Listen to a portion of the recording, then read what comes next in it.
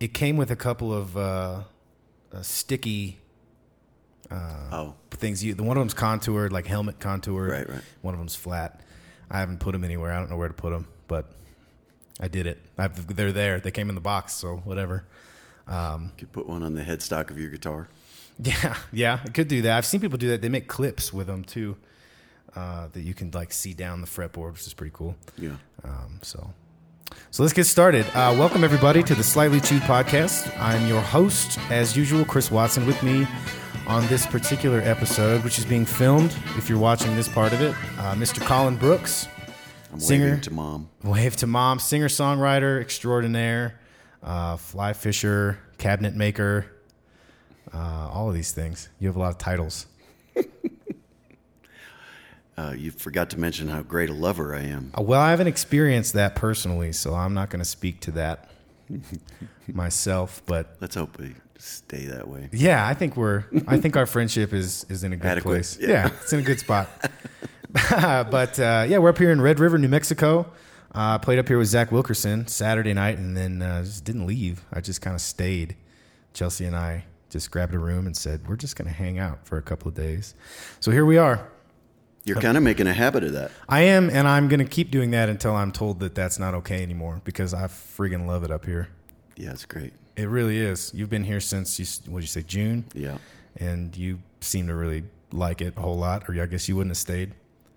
Yeah, I lived in Taos in the late 90s, and I fell in love with this part of the world. Yeah. And,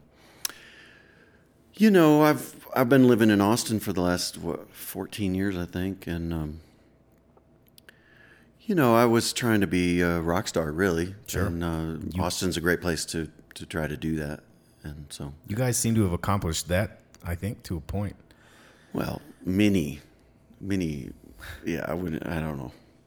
We certainly had lots of success, and Yeah. it was great. But I am no longer actively pursuing that Yeah. like I was. And so I kind of been gravitating back up here ever since I quit the band. Yeah. The Band of Heathens, that is, specifically, of which you were a founding member. Mm-hmm. That's awesome.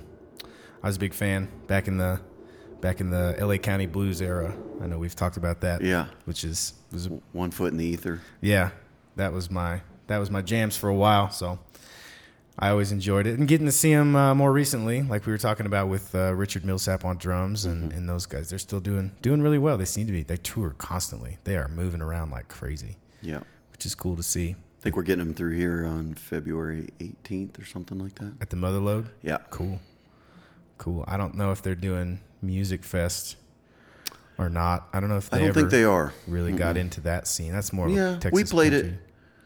We played it numerous years. I Yeah. don't know what they've done since I've been gone, but Yeah. I'm guessing, every other year probably. Yeah. John books a wider variety of music than just the Yeah. hat head shit kickers. Yeah. He does a lot of that too in that festival. I've done it several times with my band and with other bands, and so You're not a hat head shit kicker. I'm not now. I grew up that way. Oh, did you? I grew up on a quarter horse ranch, and I was that way for a long time. And then I grew out of it, I guess. It wasn't ever really for me. I was the guy wearing a cowboy hat listening to Stevie Wonder in the car. Like, it didn't really make a whole lot of sense to me. It was kind of a proximity thing more than anything. Yeah. But you're up here now, and you like to do a lot of fishing. I know there's a lot of good fishing around here. That's what I came up here for about a month ago. I know you do a lot of that. I didn't make it down to the Rio Grande. You keep telling me how amazing that is down there. No, Right. it's terrible. That doesn't exist. Yeah, don't go there. Actually, it wasn't that great this year. Yeah. For whatever reason, maybe I just hit it wrong. It can be extremely fickle. It's one of the hardest rivers to fish because it's just big boulders and pocket water, and the currents are all over the place. But it is so beautiful down there, and I highly recommend at least going to the ledge and looking over. Yeah. But it's there have been days I've hiked back out of there just hurting, It's a long way down. It's a long way down. It's a long way back up. It's further up than it is down, Of course. especially after hopping rocks all day. But Yeah. I wish I could have made it when we were here a couple months ago, but we didn't end up making it. We'll do it for whatever sometime. reason. Yeah, I mean, it's not like I'm never going to come back. I'm going to overstay my welcome until I'm told to leave. I doubt that's going to happen. Boss man really likes you. Yeah, I've appreciated my relationship with him. Has been cultivated over the last couple of years. We've done Mardi Gras party the last 2 years with my big band. Heard. And man, it's just a riot in there. That place just gets rowdy. So maybe we get to do that again next year. I'm going to talk to him about that before we leave. I can throw that band back together for that weekend because it's just so much fun. And they do the little parade, and they do the Burning Man thing where you write down a wish and you put it in, they burn it, and it comes true, ideally, if you're into that. A little faith. Yeah, it goes a long way. But yeah, so we've had a lot of fun out here, so I plan on coming back. But also for the fishing, we didn't do that well fishing-wise. I never fished here before, and I'm used to fishing Colorado rivers, which seem to be a little bit wider and a little bit shallower. And I ran into a lot of fast-moving, narrow rivers down around Cimarron and down around that area. And we did okay. We caught enough to be satisfied, but it seemed like I did a lot of walking, a lot of searching, more than I did fishing. Looking for fish. Well, that's why it's called fishing. That's why not catching. Yeah. There are some definitely great rivers in Colorado. I would say there are probably fewer here, but you got to go to the Rio. You got to check that out. But again, that can be very frustrating also. So I don't know. It's I keep thinking. I thought this year that I was going to get all the way to Montana, maybe this fall, and certainly Wyoming. That was definitely in the plan, but got very busy, and it seemed important. So yeah, I'm going to head back to Texas here pretty soon and take my kayak out on the flats and catch some redfish, I think. Down in the Gulf? Yeah. Well, let me know when you do that because I have access to a kayak, and I would love to do that. Yeah, it's a whole different kind of fly fishing. Yeah, that sounds awesome. That sounds really cool. I haven't fished in the Gulf in a long time. My dad took me down when we went offshore. Right. This is very different than that. Yeah, I assume, but I have a fascination with that area and the vast amount of things that are in the Gulf that you can catch that are so different. You wouldn't think they all live together in that one little area. It's pretty cool. I don't know. I'm into that. I don't have a ton of time to do it, but I'm into that. There's glitter all over this table. I don't know if you noticed that or not. There's glitter all over this whole lodge. It is. It's Christmas time, and they've been hanging shit up on the walls, and it's dropping. Just look down at my hand and realize pervading everything. I'm sparkly. I've glitter in my bed, all over my pillow. Yeah. It's on the seat of my pants. It's on your face, too. I can see it sparkling in your beard. That's good. Just my gray hairs. Oh, yeah, that's what it is. So, what's going on? What else are you doing? You're up here making, I guess you're working for Steve, doing Steve stuff. Did we mention we're at the Lost Love Saloon and the Motherlode Saloon? We didn't. Texas Reds. We're up here in this little sitting area upstairs. If you're ever here, definitely come by. It's phenomenal, old school.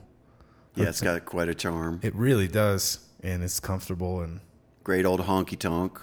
The Motherlode, yeah, where the song "Up Against the Wall," Redneck Mother. Ray Wiley Hubbard. Yeah, he wrote that about that bar next door, which is pretty awesome. Yeah, there seems to be several candidates for that moniker, but we'll just go with that one. But anyway, yeah, so I'm working for Steve Hageland, who owns all that. And Steve is sort of the patron saint of the music scene in Red River around here. He has been very committed to having good music, sometimes to his own detriment maybe, but we have a pretty neat community. So I've just been hanging out this summer, playing in the Lost Love Saloon with Mike Addington almost every night of the week. Yeah. And then you guys come through and other bands from Texas that I may or may not know and whatever, end up sitting in with them. And cool we have a ranch. Steve has a ranch up in the holler up the canyon, right, where he's built a little amphitheater and music venue, and they do Michael Martin Murphey shows, and we had Ray Wiley this last summer, and Willis Allen Ramsey. We're going to do some more of that. And it's really beautiful up there, and there's some big trout in the pond. And I pulled one of them out of there when I was there. I may or may not have baited it as hard as possible because all they wanted, they have the little turnstile with the fish food in it. That's all they want. That's all they want. So you have to stick that on your hook, and then they'll bite it. I may or may not have done that. Well, but I got a big one, like a 24-incher out of there. I mean, it was big. They're fatties. Just huge. Mm-hmm. I didn't, when I posted it online, I didn't say that I baited it. So don't tell anybody. Well, no one's going to hear this podcast, so. Exactly. Yeah, no one's listening, so it doesn't really matter. Seems like you might have just shot yourself in the foot. I've been tempted to do that. I was going to actually tie some flies that looked like those little dog food pellets that we throw in there. Yeah. But they will, they'll hit a variety of other things. A little patience is sometimes. It wasn't for a lack of trying. Yeah. I can tell you that. We were out there for a couple hours and got a couple of bites, but then got unhooked. And so I finally got kind of fed up. I need to pull. I'm looking at them. I can reach down and touch them. Yeah. I can't get them on the hook. They're right. They're looking at me, waiting for me to feed them. Yeah. Yeah, those are the stockers, and they've learned that that's their primary source of calories. But there's some big wild browns in there, but they're much wilier. Yeah. I've only seen one that's close to 20 inches. But yeah. There was a lot that I was trying to get to. It wasn't very windy, so I was able to cast pretty far with my fly rod, and there were a lot of them sipping like halfway, in the middle of the pond. And I was trying to get as far out there as I could because they seemed like the ones that weren't looking for the dog food that I might have more of a chance with, but I didn't get anything out of there. But I tried. I sure did try. And then it started raining, and we were still fishing because I had invested so much time at this point that I needed to get one of them out of there. So eventually I did. And those fish fight really well. Yeah, oh yeah. By the time I got that big one hooked, and it was big, it was a 15, 20-minute ordeal just to get it tired out enough so I could get it in the net. It was really fun. Yeah. Sometimes lake or pond fish don't pull that well, but those fatties in there, they pull hard. Yep. And they don't give up. Yep. So you worked this morning? What were you doing this morning? I froze my ass off this morning. I was cutting some steel plates that we're using in kind of an interesting way on our cabinet doors and drawer fronts. It's cold. As I look outside, it's blizzarding right now. Storm just blew in while we were talking. It's beautiful. It really is. I love this town so much in that it's literally 3/4 of a mile long. Yeah. And that's the whole thing, pretty much. And it's really enjoyable to come out. And like right now, it's Monday after Thanksgiving, and everyone went back to work. Everyone went home, and there's literally no one here. And you can just walk around and it's like you're in the middle of nowhere with random buildings and structures. I really like that. I don't get that very much. You live in Fort Worth? Fort Worth, yeah. Big city, Fort Worth. And I love Fort Worth. I really do. I moved there 5 years ago, and it's a great city, and it harbors me well. Yeah. I'm able to make a really comfortable living doing what I do there, singer-songwriter, gigs, and then when I have my band going, we tour from there, and it's good. It's a good place to be. There's good music going on literally every night of the week, somewhere in that town. Yeah. And depending on what you like, it's everywhere. So I really like it there. But I grew up in the country. We grew up on a big acre, quarter horse ranch. And so I'm just partial to that. Anytime I can get out of the city and get out and just in the middle of nowhere and just take a deep breath, I really relish that time. Which is, I think, why I like spending so much time up here. And in between here and Steamboat Springs, these are kind of my home away from home areas. I spent so much time in Steamboat growing up. My parents met and got married there. So I spent a ton of vacation time, multiple times a year in Steamboat. And then, eventually they had a place, so I would just go by myself and stay in this place that they owned. And they would just give me the keys and say, here you go, have fun, don't make a mess, and I just go. So I really enjoy my time out here. Just as quiet, and there's no highway, there's no... None of that. You know, obviously, nature made humans. We evolved on this planet just like every other organism. Sure. But we have this self-conscious thing, and it's imperative that we band together almost more than any other mammal, because we're so weak, and all we have is this big-ass brain and the ability to cooperate. And then this is obviously the necessity to. So, cities are obviously the outcome of all that, but it is something really special for me. The reason I think I fish is because I just get away from other humans. I don't usually fish with anyone else. I don't have fishing buddies. Right. I will take people fishing sometimes, but typically I go alone, because there's something powerful about experiencing this beautiful planet that we live on in a direct way, without language, without so much self-referential kind of thinking, or because I don't ever think, well, what does that big brown trout think of me? Right. Right. Because it doesn't matter. It doesn't enter the equation, and that is, of course, the Achilles heel of self-consciousness. It's can be a debilitating self-review all the time. Yeah. And while I have certainly suffered from that most of my life, I seem to be in a place where I don't have as much of that going on, thank God, because I thought it was going to kill me at one point. But it hasn't diminished my enjoyment or desire to get out in nature and just be I'm not a mountain man or a survivalist or anything, but Sure. I like to camp, and I like to at least get my toes wet and for a while, and There's a lot to be work said. up a good stink before I come home to a hot shower. Yeah. If you're not smelly by the time you're done with it, then you haven't done it right. Or Probably you haven't not. been out there long enough. Mm-hmm.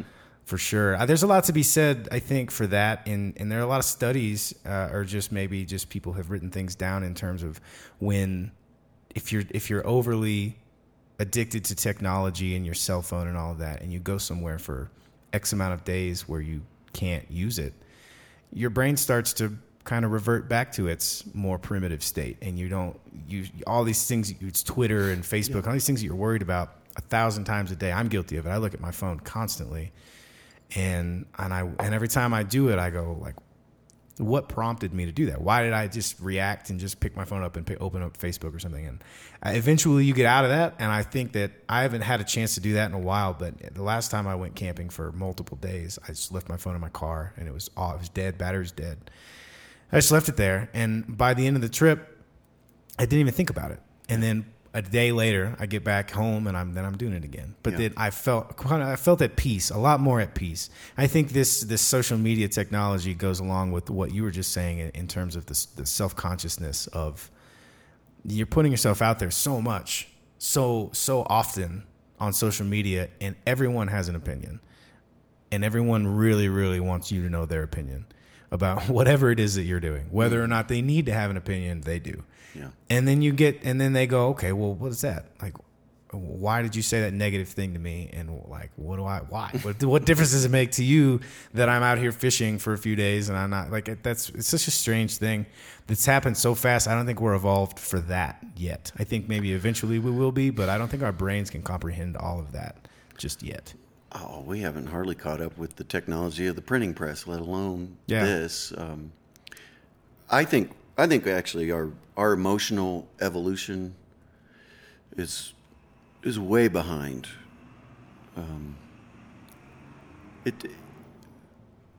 We've had something like 10,000 years of gathering together like we do now. Mm-hmm. Coming out of just the hunter-gatherer groups into places, because we discovered agriculture and we could grow enough food in one place to all congregate together, to have a fair number of people in one place. When you're just relying on game and hunting, you have to be migratory. And, you go to the winter hunting grounds or, whatever. Obviously, different places on planet Earth were different. But 10,000 years of gathering together, civilization and higher density kind of human activity. And that requires a much different kind of social kind of technology. We're still killing each other. Yep. But far less Yep. than we used to. They say that most tribal societies, 1 in 7 people would die at the hand of another human. Now we're at almost 1 in 80. So, that's several orders of magnitude. And but Those I groups think were that, also a lot smaller than we are now. yeah, but per capita, Yeah. 1 in 7. Yeah. That's those are estimates based on diggings, Sure, and yeah. and you study the bones and the Piltdown man or whatever these bones are, you Yeah. dig them up and they got a hole in the back of their head, Right, And that's right. probably Right. another Knife scratches on their right. skull. And, yeah. But back to the emotional technology, we're just not very well equipped. That's why, if you say something to hurt my feelings, I may have emotions of like, I want to kill him. Right. And Right. we've all felt that. Sure. Where somebody just says something to you and you have a violent response Right. over words. Right. And, we have a fight or flight mechanism that's part of the ego, part of any organism, a survival instinct. But our best means of survival is actually turning the other cheek. Right. So along come these teachers like the Buddha and Jesus, and they're teaching us, in part, I think, it's just simply social technology, like how to get along Yeah. in a big group. And now we have, 7.3 billion people on the planet. That's a fuck ton of human folks It's right a lot. there. Yeah, it's a lot. And we Forcing- don't know how to do that. Yeah, forcing ourselves to coexist. Yeah. And it's hard. It is hard. And it's you sit in a place like this where there's 500 people, and then you go to China where there are 500 people in one building. Yeah. Or more, and it's they figured it out to a point. Yeah. Their system of respect and personal space amongst such massive crowds. Yeah. They figured it out. But then you go to New York City and everyone's yelling at each other and flipping each other off, and it's a little bit different. People are a lot friendlier in New York City than I thought they would be when I moved there. But, I think you say, well, it's hard to live with this many people. It'd be a lot harder without them, Yeah. Well- it'd be a lot harder on your own. Yeah, for sure. For sure. We're so good together. Yeah. Yeah. It makes things a lot easier. Arguably the best time to be alive now, for sure. Yeah. In a lot of ways. Yeah. In most ways, I would medicine and technology. And, and all Cold of beer that. and hot showers. Yeah, all of those are good things.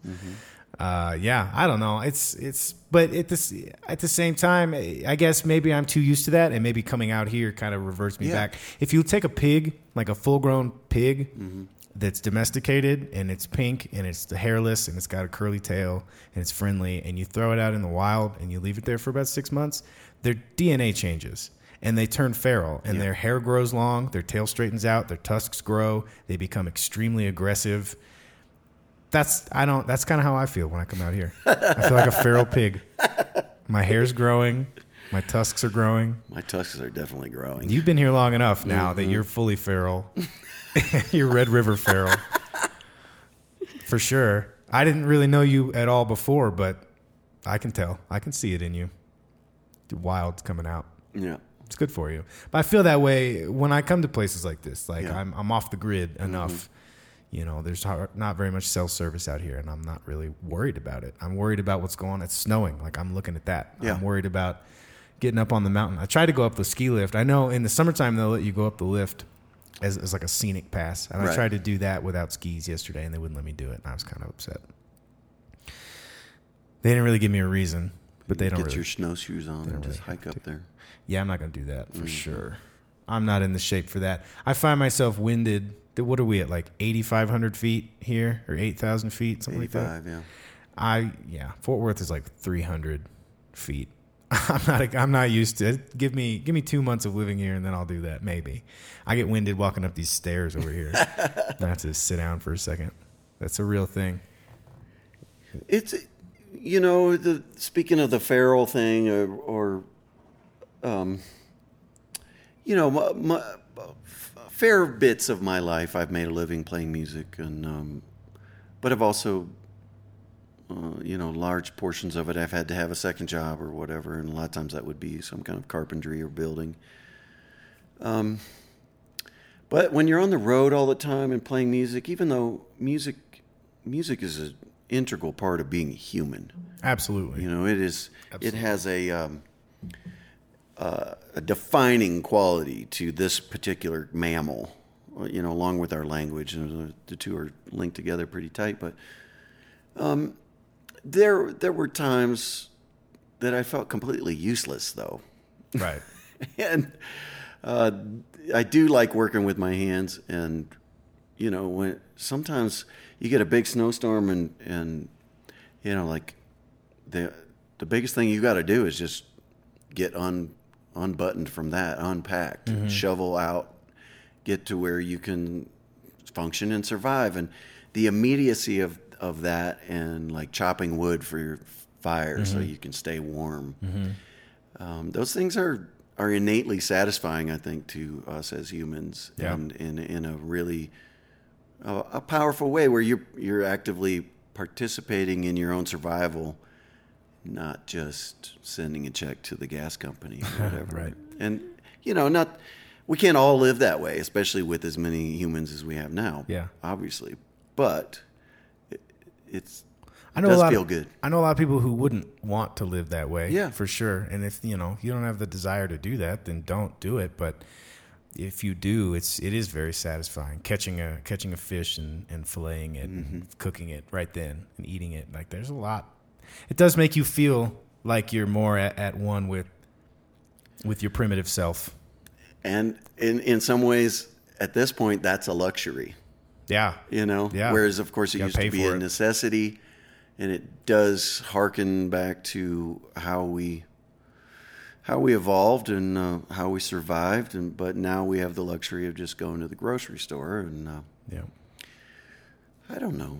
There's not one better than the other, but I find that we all got to follow our little noses. Yeah. And well, if that's what you're into, then be into that. Whatever people have, like I just was saying, that people have their opinions of, well, I would hate. No, that's dumb. Why would you ever want to do that? Cut your own wood? You just go buy some. It's like, well, what's the point of even having a thought about it? To me, I don't know. I'm more of a live and let live kind of person, I guess. Yeah. People do whatever they want as long as it doesn't hurt me or hurt anyone. Yeah. What difference does it make? There's no need to have an opinion about everything I do. I don't post things on Facebook that are personal things for that reason. Right. I have a Facebook personal page and a band page, and I post literally the exact same thing to both of them because it's a different audience, and I get a bigger reach. Right. I don't post pictures of my food. I very rarely post pictures of my scenery unless I can say I'm on tour and here's music, but look at this view because here we are. And it's for that reason. If I start posting all these things about everything I'm doing for no reason and people start commenting on them, I'll get really self-conscious. I have really, really bad anxiety, really bad social anxiety, and it translates into social media. Yeah. And then it affects my outside of social media life. And then that's the most ridiculous thing to say out loud and think about that's a thing, but it really affects me in that way. People have so much power with their words. That's why music is so powerful. When was the last time you heard a commercial or a TV show or a movie that didn't have music in it? Yeah. And when they do it on purpose. Like No Country for Old Men doesn't have one note of music in it, but they do it intentionally. And there's so much silence between words that they're creating this tension without music for you. And I love that just as much. But think about the last commercial that you saw on TV that didn't have a song in it, and you won't be able to think of one ever that this doesn't exist without some sort of music in it. Yeah. It's a powerful thing, and people have a lot of power with their words, and I don't think people realize it. I was saying this in one of the shows I did previous, that someone recently had told me, and I don't think they meant it as an insult, but they told me that I would be more successful if I hired a singer and I didn't sing in my own band. And because that was, my vocals were the thing that was holding me back from blowing up. So what the person said to me, and they said it so nonchalantly and without thinking about it. And then the conversation moved on from there. And that's stuck with me to this day. That was months ago. Yeah. That's stuck with me to this day. And every time I get up on a mic, I think about that. And he probably hasn't thought about it since. Yeah. You know what I mean? And that's a powerful thing that people have. And to just throw at someone like that. And I don't, and people should be more mindful of that, I think, but nobody's going to. No one is going to. And it kind of makes me think of what Ramana Maharshi said one time about, and this is a serious paraphrase here, but he said, you can't go about the world picking all the stones out of the road. You just put some shoes on. You can, so especially with the social media thing, there's a lot of hating going on. Having a negative opinion seems to be really cool. Well, which I think is fucking bullshit for the most part. I mean, yeah. I can get 13-year-old cynical mentality. sometimes. Yeah, it's dog pack. Yeah, and it's like I remember being a young teenager, and not thinking something was cool was not cool. Yeah. Like everything sucks. I'm better than this. Right. But I just participated in that by saying that's bullshit or whatever. Sure. But I'm more interested in that, the Ramana Maharshi viewpoint. The world doesn't need fixing. Nature made it just like it made me, and it's doing whatever it's doing, and it's a big thing. It's a really big thing. And who am I, as a recently evolved, self-conscious mammal, to pass judgment on it? Really, I mean, it's going to do what it does. Right. And nature makes really reprehensible, in my opinion, type of people, and just. In this last century, we've had people like Hitler and Stalin, and some terrible things going on in Africa. And just like how does that work? Even after having 2,000 years of teachings like Jesus and like Buddha, right? It doesn't. Anyway, but the Facebook, the Twitter, all of this, you get a little megaphone. Everybody gets their megaphone now, and which is really powerful in a way. But for the most part, it's just chatter, which we like as humans. But that kind of that comment of you should have a singer. You're holding yourself back. And me, I'm not a great singer, and I wouldn't be a singer unless I wrote songs. And somebody's got to sing them, and just sort of evolved. And I really enjoy singing now. It used to be a chore. I used to have a lot more anxiety about it, but I really like singing, and it's way easier to be okay with my singing now that I'm actually not trying to necessarily be anything. Right. Like, sure, I still get paid to sing sometimes or whatever, but there's a distance, and it didn't happen because I quit playing music. It happened quite some time after that. But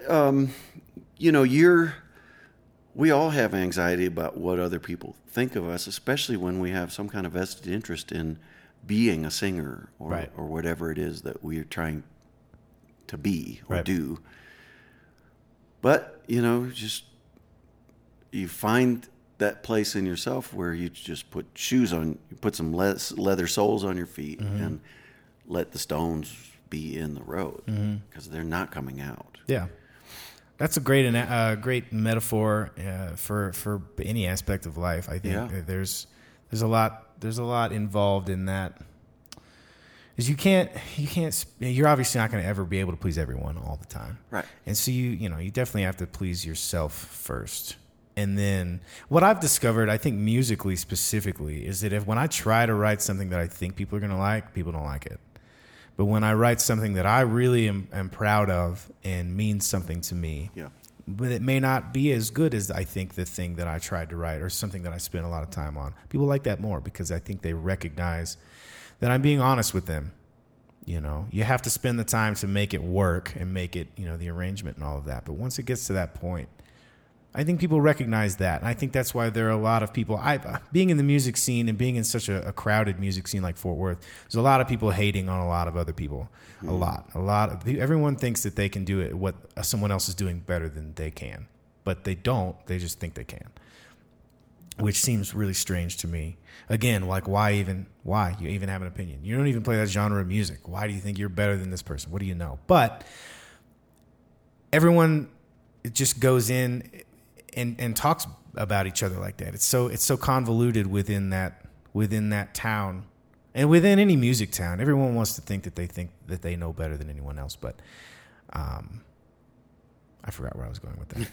I had a good point that I was going to make. Whatever the case, that's everywhere. You have the songs that you write. Yeah, you just have to be real. I think that's why. That's the point I was trying to make. That's why I think that artists that other artists may not perceive as very good, are mind-blowing artists, become more popular because they're putting out something that's real, or they're putting out something that's genuinely entertaining and has value to other people. And that goes back to, you don't have to be a great vocalist. There are a lot of famous singers that are not great vocalists, and it doesn't matter because they're being themselves, and who that version of themselves is appealing to a lot of people. And then I think if you harp too much on that, I know a lot of people that harp too much on that, and they spend all of their time trying to figure out what they think people are going to like and doing that, and then it doesn't work. And then they go, well, obviously I'm better than this person. And go, well, who's to say that? Yeah. I play funk music in a town dominated by country music. Mm-hmm. I get a lot of backlash from a lot of people constantly, but there's a little pocket of people that do like it, and I focus on those people. I don't focus on people that don't like it because I'm not going to change it for these people just because they go, well, what'd you play country music? I go, well, I like country music, but that's not who I am. If I did it, you wouldn't like it because it wouldn't be right. It wouldn't be real. You wouldn't believe it. If I'm singing about trucks and back roads, you wouldn't believe it if I did it. Then you would be telling me to do something else. Mm-mm. Well, birds of a feather flock together. We like people who like what we like. Yeah. And then we also like things that challenge us. And some people like that more than others. And, we are all a little different. Each one of us is unique. We're all special, which is sort of an oxymoron. But, there's that great poster in Austin by those guys. What are they? Oh, now I'm forgetting their names. They make these posters, demotivational posters, I think they call them. Yeah. And it shows they have a picture of this huge Great Dane and a little Chihuahua right beside him. And it says, remember, you're special, just like everybody else. But that's true. It is true. And it is, I think there's something prescient there, something that it's funny because there's something about it that rings. But we will often, and you see this politically, and we just went through all this crazy election bullshit, and we often seek out others just like us, or at least close enough to not challenge us. But we might do better being challenged, and my natural proclivity is to lean pretty far left, but I'm not sure why. I have certain arguments about the state of civilization or the planet, and things that I believe about that. But, I don't know why my natural proclivity is more liberal bent. And I have people who I love dearly, who I disagree with vehemently, like my mom. But I love her, and we've learned to disagree in a really loving way. And for the most part, we don't necessarily talk about all that stuff. But we had a real powerful experience. She came to visit me in Austin maybe 10 years ago. I know it was around when the Heathens were just starting. So, very, very religious, very Christian, and that's the way I was raised, and kind of flew from that coop. But she and I were having a lot of difficulty relating because I was not living my life in a way that she approved of, or that she thought that fit the way that I was raised, Christianity, and what I was finding that I was actually digging deep spiritually, but it didn't fit in that box. And so, we were constantly arguing, or she was always throwing in these little religious quips or whatever, right, pinning me against the wall. And I finally kind of got fed up, and I said, Mom, there's really something wrong with our relationship when the thing that is separating us is Jesus. Right. Do you think that he actually has that in mind? Like, do you think that's the outcome that he was gunning for here, right, with his teachings? Right. And it was so obvious to her and I at that moment that was so ridiculous. Right. And it changed everything about our relationship after that.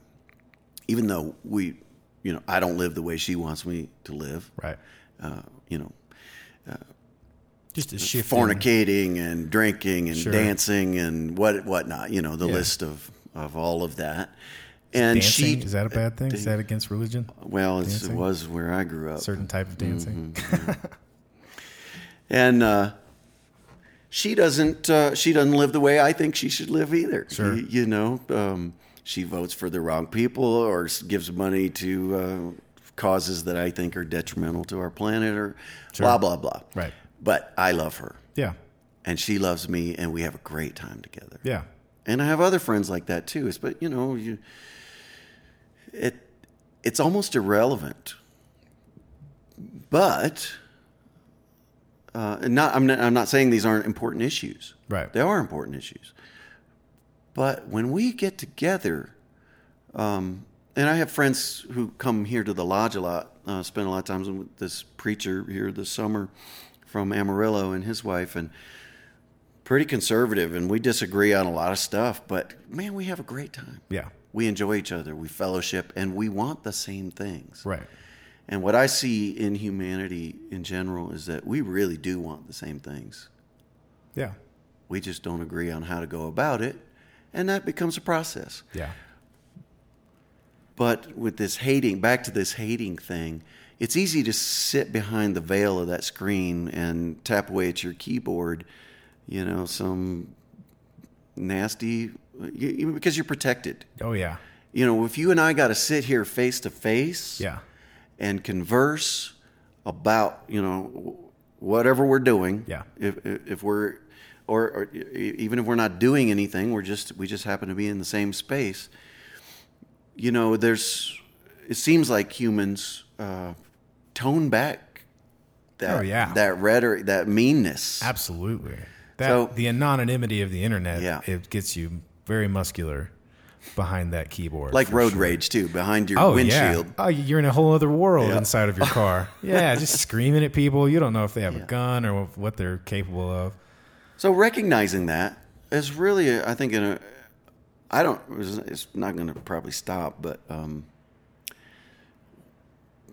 the internet is like a mirror in a lot of ways to what's going on inside. And that's another whole issue. You know, we don't talk about what goes on inside that much. Yeah. And a lot of it doesn't need to be aired, but Sure. a lot of times we feel like that anxiety thing that you were talking about. I applaud you for being honest about that, because, you know, I spent a lot of my life trying to appear strong. I called it my Superman suit. Sure. At some point when I finally got to be aware of it, and it was so detrimental, me trying to appear, Yeah. you know, as this thing that I'm not really, you know. Yeah. I was masking it with alcohol. I quit drinking in February. Yeah. And I've probably brought this up in most of the shows, and I don't mean to. If I'm talking about it too much, I'm sorry to people that are listening. But I had to face it directly Yeah. at that point. And I do the same thing, I think, to the Superman suit, what you said, Yeah. to the point that I have it's crippling my social anxiety, and it would get to a point where if I wasn't drinking, the edge would come off after a few drinks. Yeah. So I had to do that up front when I'd get wherever I was going. I don't really drink to excess. I was never really like that, but I needed some sort of social lubricant. Right. And when I quit, I had to relearn how to do everything. Yeah. And I redeveloped a stutter that I had as a child, which I still fight actively. I have to be very mindful of what I'm about to say before I say it, and speak slowly so that doesn't happen. But I had to do, because I still play music for a living, you have to be in social settings, in groups, and crowds often. I had to learn how to, I treat it as if I'm an actor and I'm playing a role. And that gives me this wall that's about just outside of arm's length that keeps everyone out here. Yeah. And so I pretend that I'm this outgoing, you know, enjoyable, happy-go-lucky guy. Yeah. Now I wasn't. I was a complete asshole when I was drinking, which is another reason I had to quit. But I have this. I put on this front, this act, and I sit in my car and I do it consciously. And I go, all right, I'm going to go in there and nothing's going to bother me, and I'm going to be this guy. And then when I get back in the car and I'm going home hours and hours later, I'm mentally exhausted. But I can turn it off, and I can drive in silence, which I normally do. However long I have to drive home, it's just quiet and there's no one there. And I have to do that every time, every day. Every day that I'm in that setting. It's not so much here because I know all of you and I'm comfortable with all of you. But when I'm at a bar and I'm playing, especially if it's a place where I do well and I draw a crowd, and it's mostly people I don't know, and they all want to talk to you, and they all want to have their story with you, and they all want to do that. But it was something I had to relearn how to do everything. Yeah. And I addressed it. I didn't realize that was even a thing because I had been doing that for so long. Yeah. I had been drinking and medicating it for so long, and I had to relearn how to do everything. And so addressing it and being able to say that this is something that I deal with. I don't take medicine for it. I don't really do anything like that. I just learned head on how to deal with it. I think addressing it like that in these settings, like in these podcasts, or just talking about someone that maybe I see they're doing it too and they don't realize they're doing it, I think that maybe, hopefully that'll help somebody. And maybe they'll realize that they're drinking themselves into a coma without realizing why they're doing it. I had a girl come up to me recently and tell me, and it's been about 9 months now since I quit, and I had this girl come up to me and she said, like, is this real? Like, are you this person now? And I said, I am. And I am because I chose to be, because I put it out there, and I'm a big believer in if you just put positivity out constantly, you're going to get a lot of positivity back. And I know that from experience in my own life, and that I was putting a lot of negativity out, and all I was getting back was negativity. And I didn't realize that it was me that was creating that situation for myself. Right. And so this girl and I had a long conversation because she was interested in doing what I did. But she kept giving me all these reasons why it wouldn't work for her. Well, you know, I'm too negative, and I just don't like people. And I said, okay, well, you just keep saying that, you're going to keep feeling that way. Say that you like people. Go over there to that corner of people that you know and give someone a compliment. See what happens. Watch their face light up, and then watch how good you feel when you do that. That's giving positivity out and getting it back on a very small scale, and you can do that on any scale that you want. And it genuinely works. And it doesn't cost you any money. It doesn't cost you any time. And it will genuinely improve your life. And that's by addressing my crippling anxiety. There have been times, even recently, where I've been in the bar and it didn't work. I have to go sit in my car for 20 minutes and regroup and try it again. That's happened several times.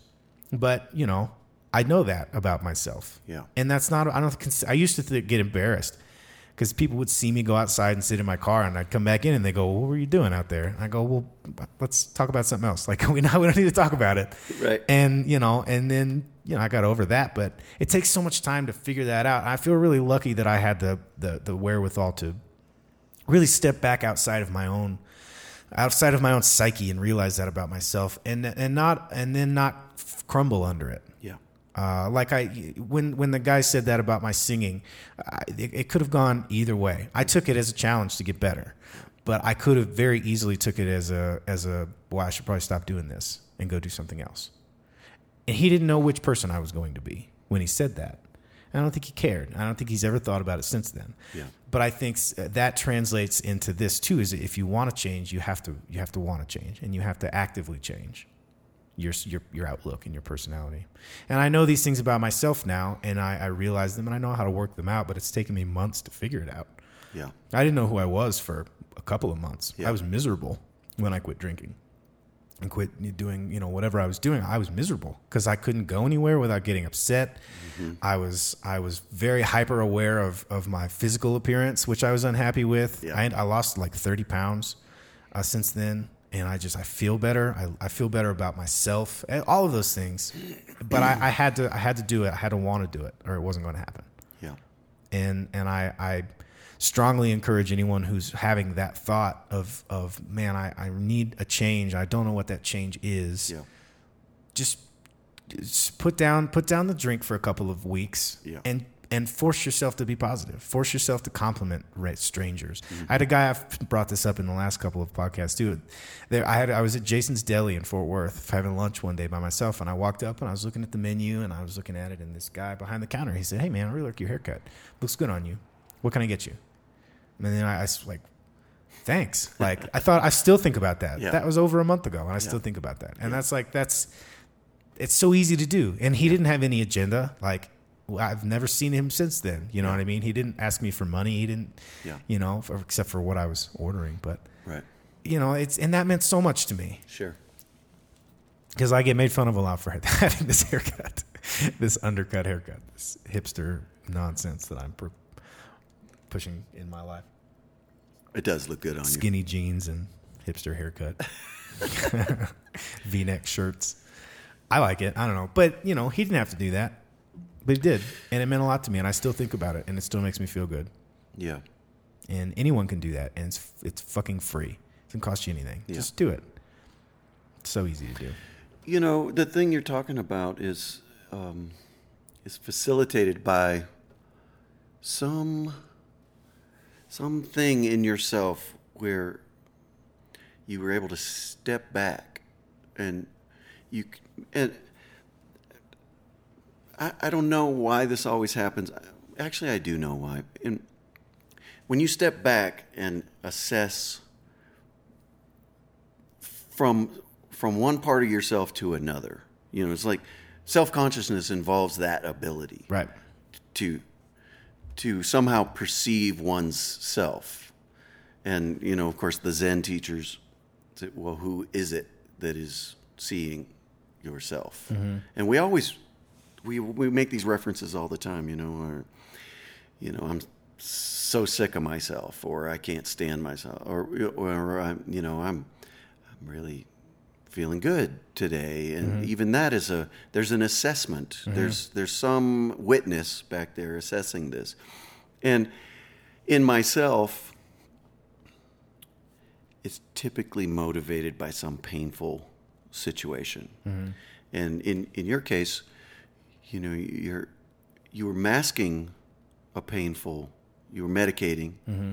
and I, of course, do the same thing. And I'm never an asshole when I drink. No, you're very jovial and entertaining, which is really ask fun. The Band of Heathens stuff.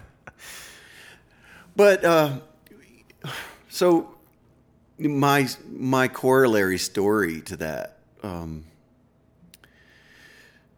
since we're being fairly confessional, when I quit the Band of Heathens, I had been going through a lot of anxiety, and I would say that most of my life I really struggled deep down inside, and I felt like a fairly talented and reasonably intelligent, reasonably fortunate.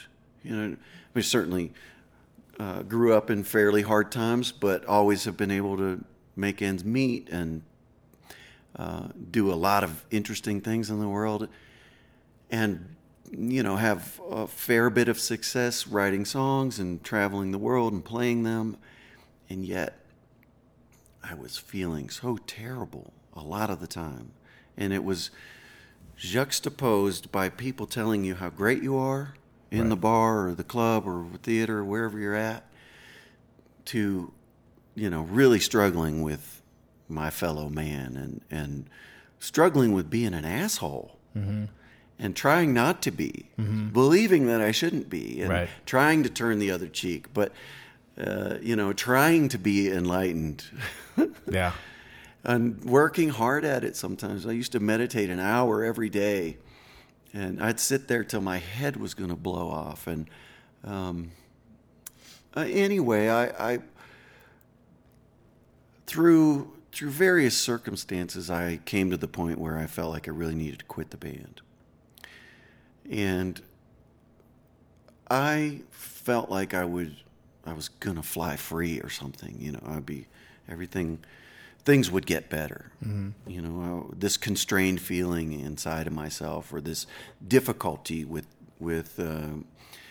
Gordy and Ed, would suddenly be alleviated. And so I kind of thought that I was quitting the band for musical reasons and for personal reasons, relating to the Band of Heathens, and it turned out to be completely not true. Yeah. It was simply a struggle within myself that did not get better. It got worse. And I went down, down, down. And I didn't get out of bed for almost a year, except to go buy more ramen noodles and popcorn and beer. Right. And I had this, I was building that beautiful house in Austin, and I had this little tiny trailer that I was living in while I was building it. And so I was just holed up in that trailer because the house wasn't done. And I look back at it now, and I'm like, you poor bastard, from that witness side. But man, I was in the shit. And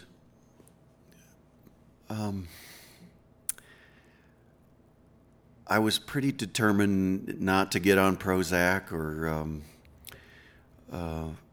I wanted to see what was down there. I didn't have a family, and I didn't have any responsibilities. I didn't have any bills really, and so I had enough money coming in to buy ramen noodles and beer and pay the phone bill. And I don't know really what it was all about, but I was very dissatisfied with who I was. Mm-hmm. Complete, utter dissatisfaction. And having done a fair bit of work on it and all that meditation and whatnot, and it not having gotten any better. Yeah.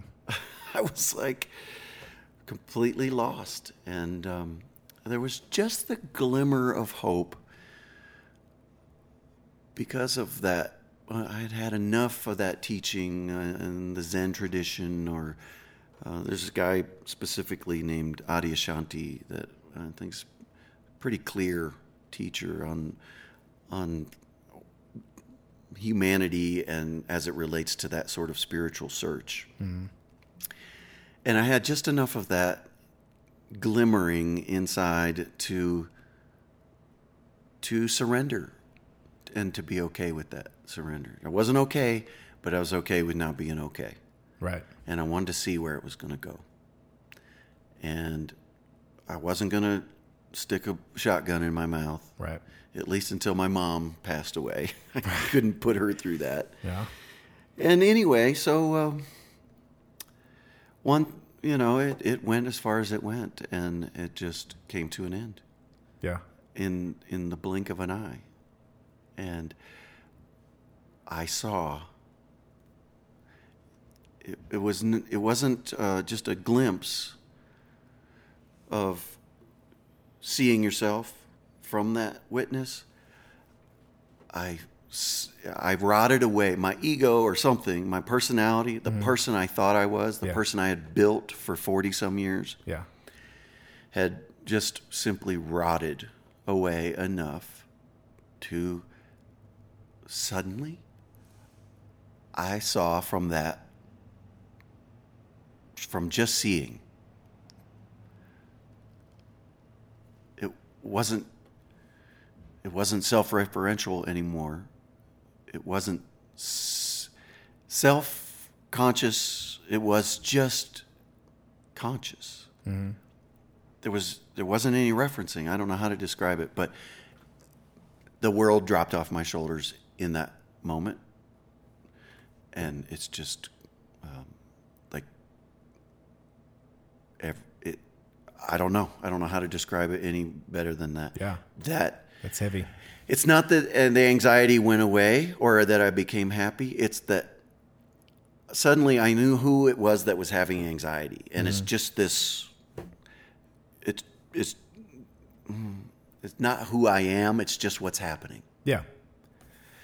What I am. That gives you a lot more control over it, for sure. And maybe, yeah, it gives you freedom from it anyway. Yeah. Because you know you're not that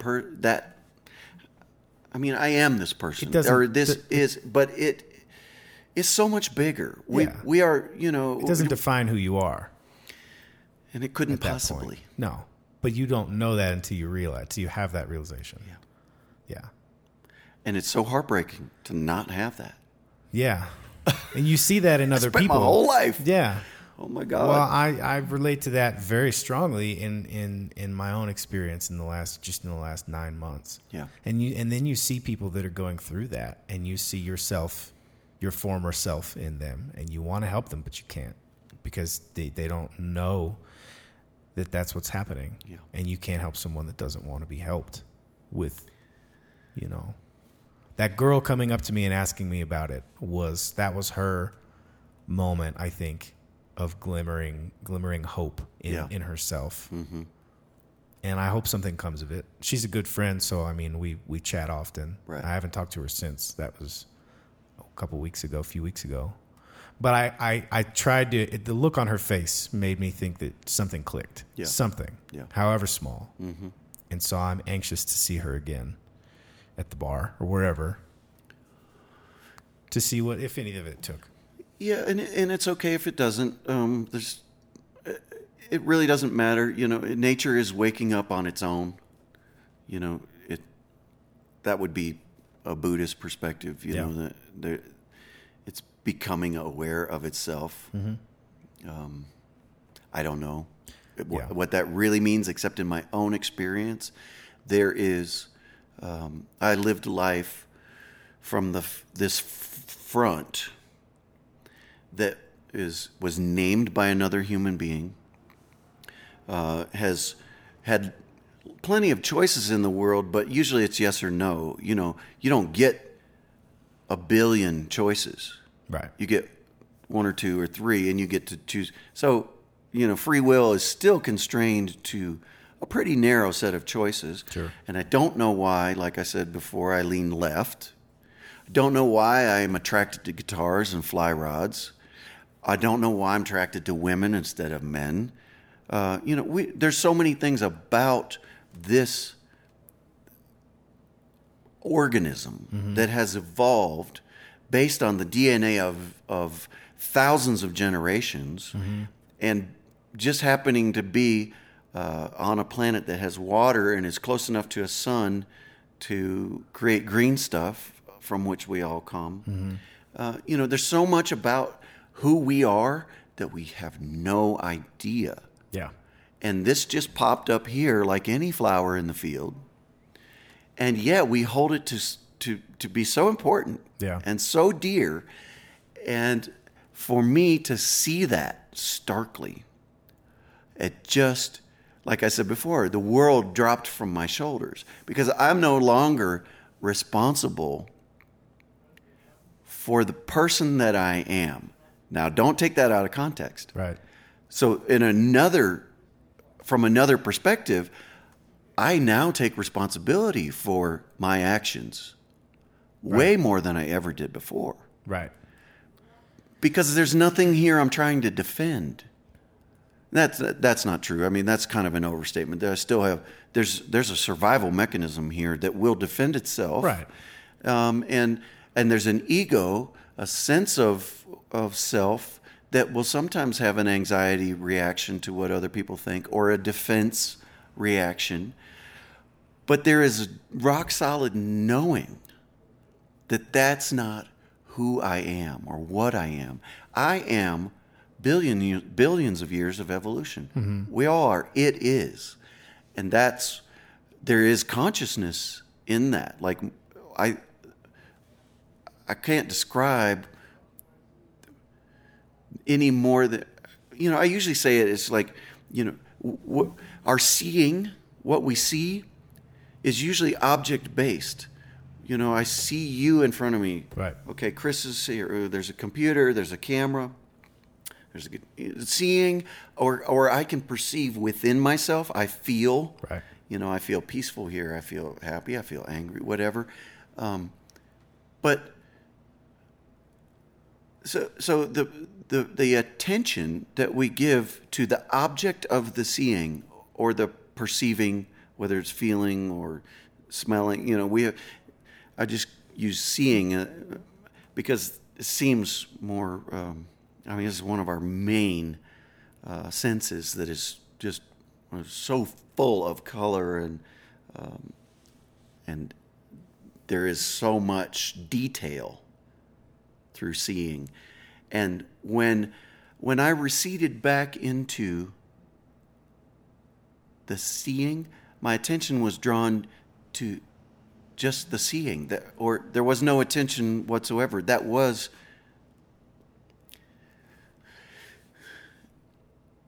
very interesting how that affected who I thought myself to be, or what I know myself to be. Yeah, it's completely altering to your whole perspective on life and human interaction.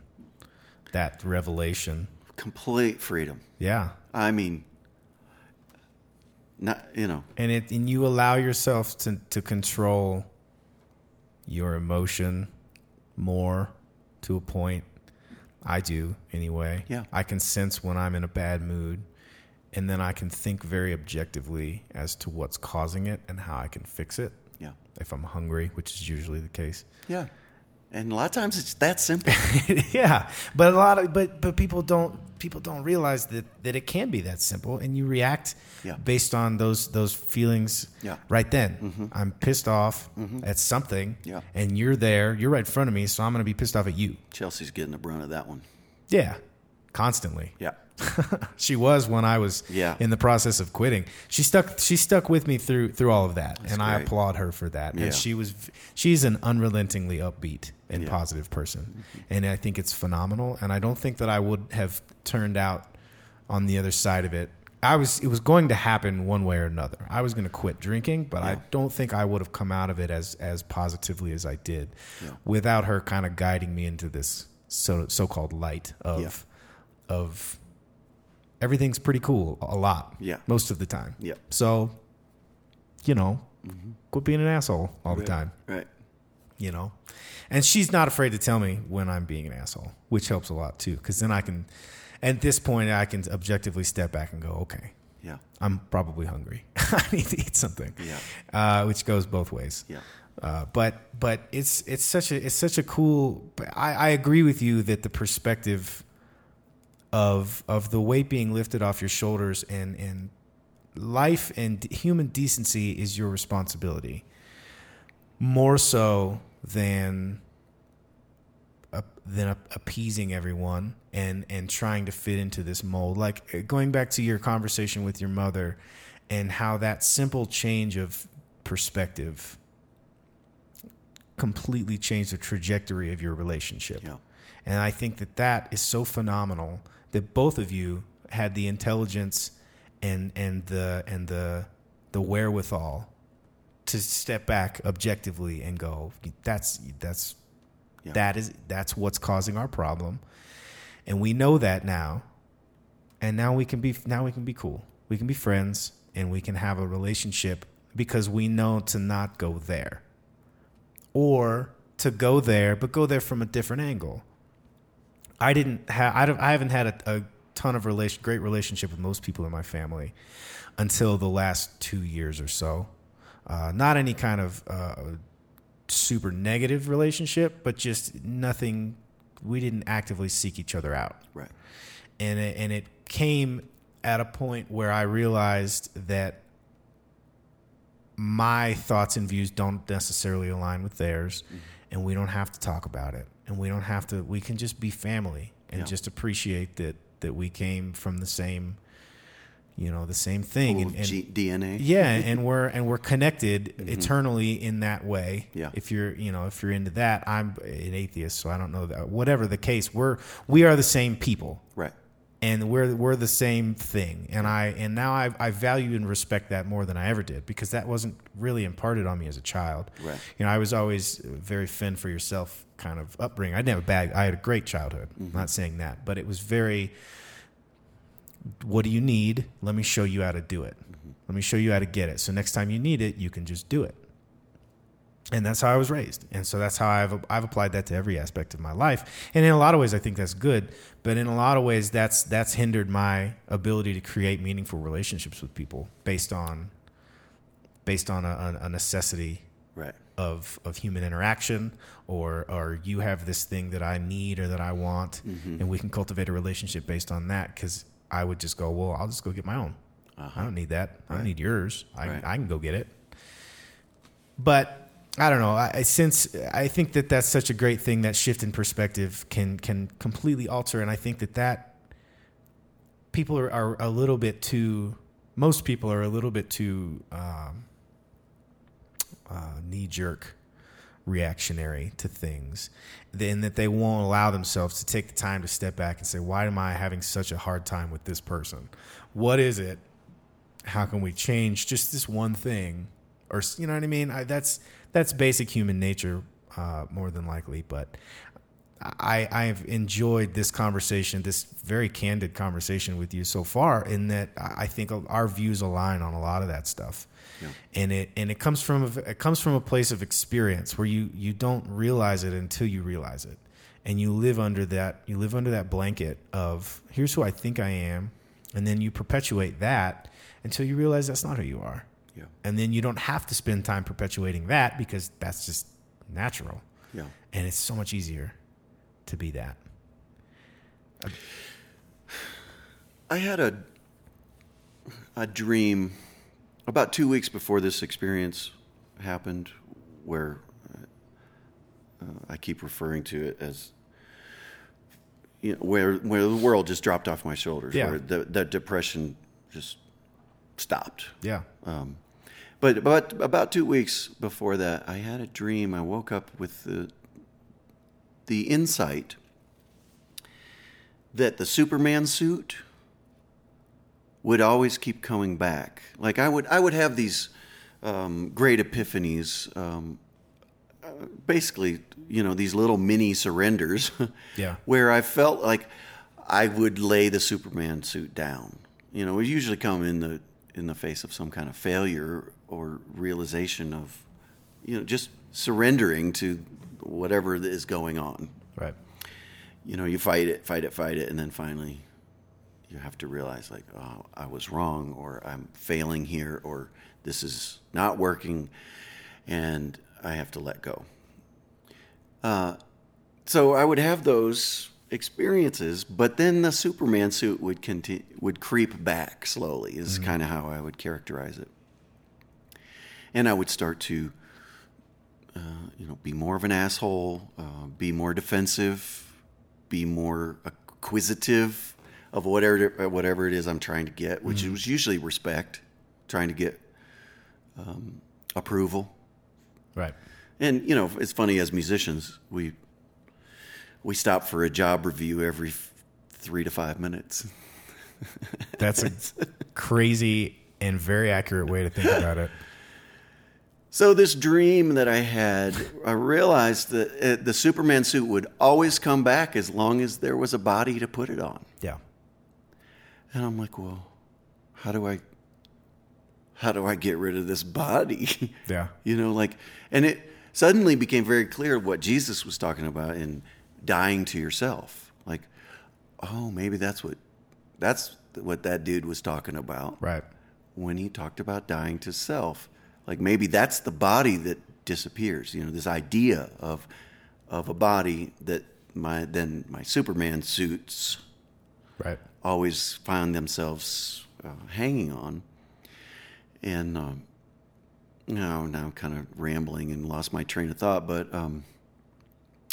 it felt like in that experience where the world dropped off my shoulder, like that body disappeared. Yeah. And it didn't, but my ownership of it just relaxed or something, And so that allowed me to do that thing like you're talking about. And like, you talk about using a trick of projecting. This is the guy that goes into the bar, and it's about out here. It's got a little bubble, it's bigger, and he's an actor. But that's what all of us are doing. Yeah. Except the thing that gives you freedom with that is that you don't own him. He is not you. Right. He's a guy that participates in this format on this stage, and you don't, since he's not real, you don't have ownership or don't take so seriously. It doesn't hurt as much, or so. That can be that's like Ramana saying, put shoes on. Yeah. Put leather soles on your feet. Don't pick out all the stones. That guy is like putting shoes on. Yeah. It's a mechanism. The truth is that our whole personalities really are that kind of mechanisms. It's just that we own them. Right. And when you stop owning it, it just gets way more fun. Yeah. Yeah. And I find myself every now and then latch and hold. I still get my feelings hurt or whatever. Sure. But, man, it's so much quicker to just... Right. Oh. And this other thing of when I do have a bad day or I have anxiety that's kind of lurking in the background, I'm like, oh, I have anxiety lurking in the background.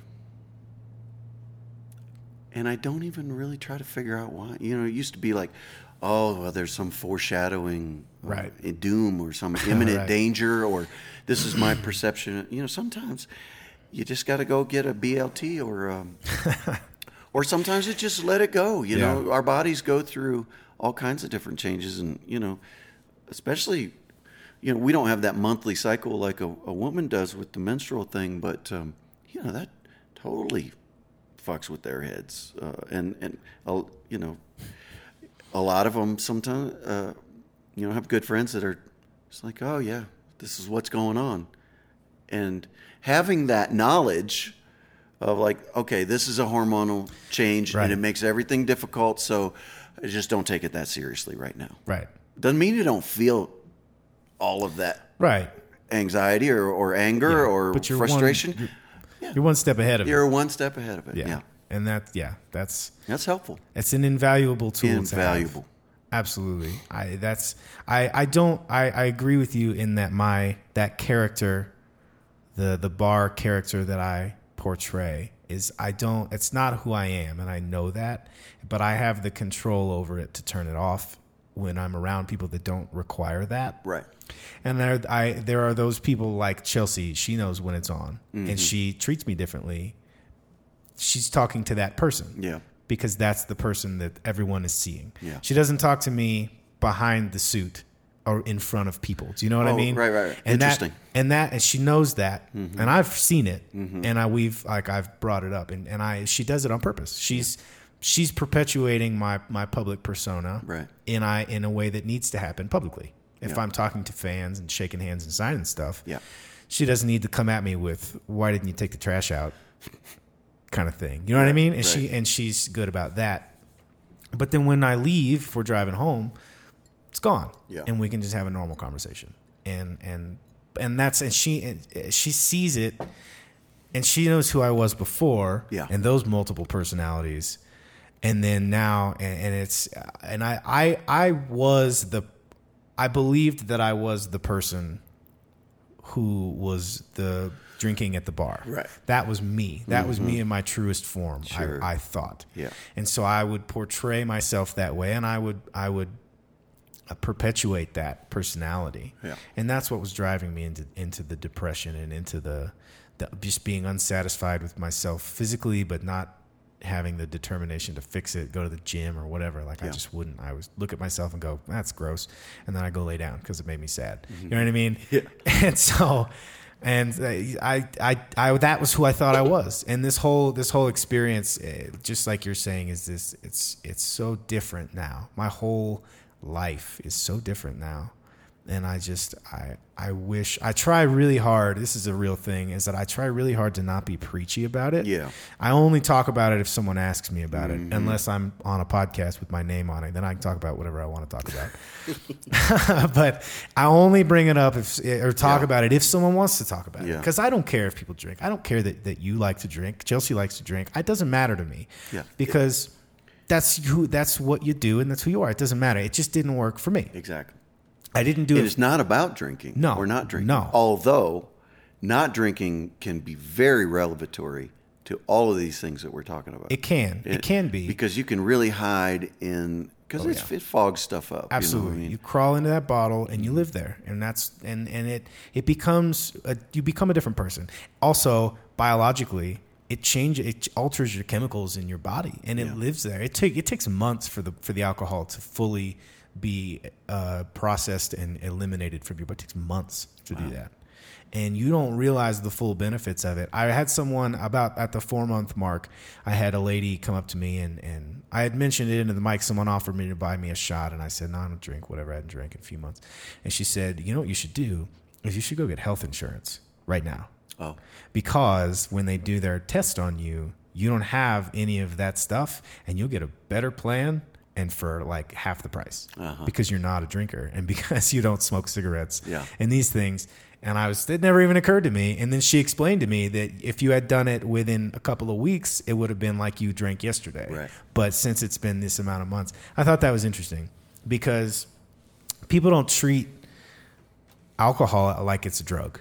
Oh, yeah. And it's arguably one of the more dangerous. One of the worst ones for you. And it accumulates in your body and it poisons your organs. You know, people with liver failure, it's so, people don't treat it that way. I see a lot of commercials for addiction treatment, with those phone numbers. And all the people are talking about is heroin and meth and cocaine. And I used to do these drugs and all that. But they always say in the verbiage, in the text, it always says drugs and alcohol. Yeah. But you don't ever have a person on there attesting to being addicted to alcohol. Right. Going to one of those places. And I wish that they would do that more. So I'd never been into that other stuff. Right. And so you sort of justify it because it's legal. I didn't think it was an issue. Yeah. Why, if it was that bad for me, they wouldn't let me do it. Yeah. Which I don't take that stance on things. I think people should be able to do most of the things that they want to do because in a lot of decriminalized countries, drug use goes down. Yeah. And overdosage goes down. Well, and violence goes way down. Let's look at Colorado. I mean, their DUIs and just drunk car accidents in general, it's gone down like 80% in Colorado since they've legalized recreational marijuana. It's hilarious because there's verbiage and propaganda on the right that says it's gone up. Yeah, and that's so false.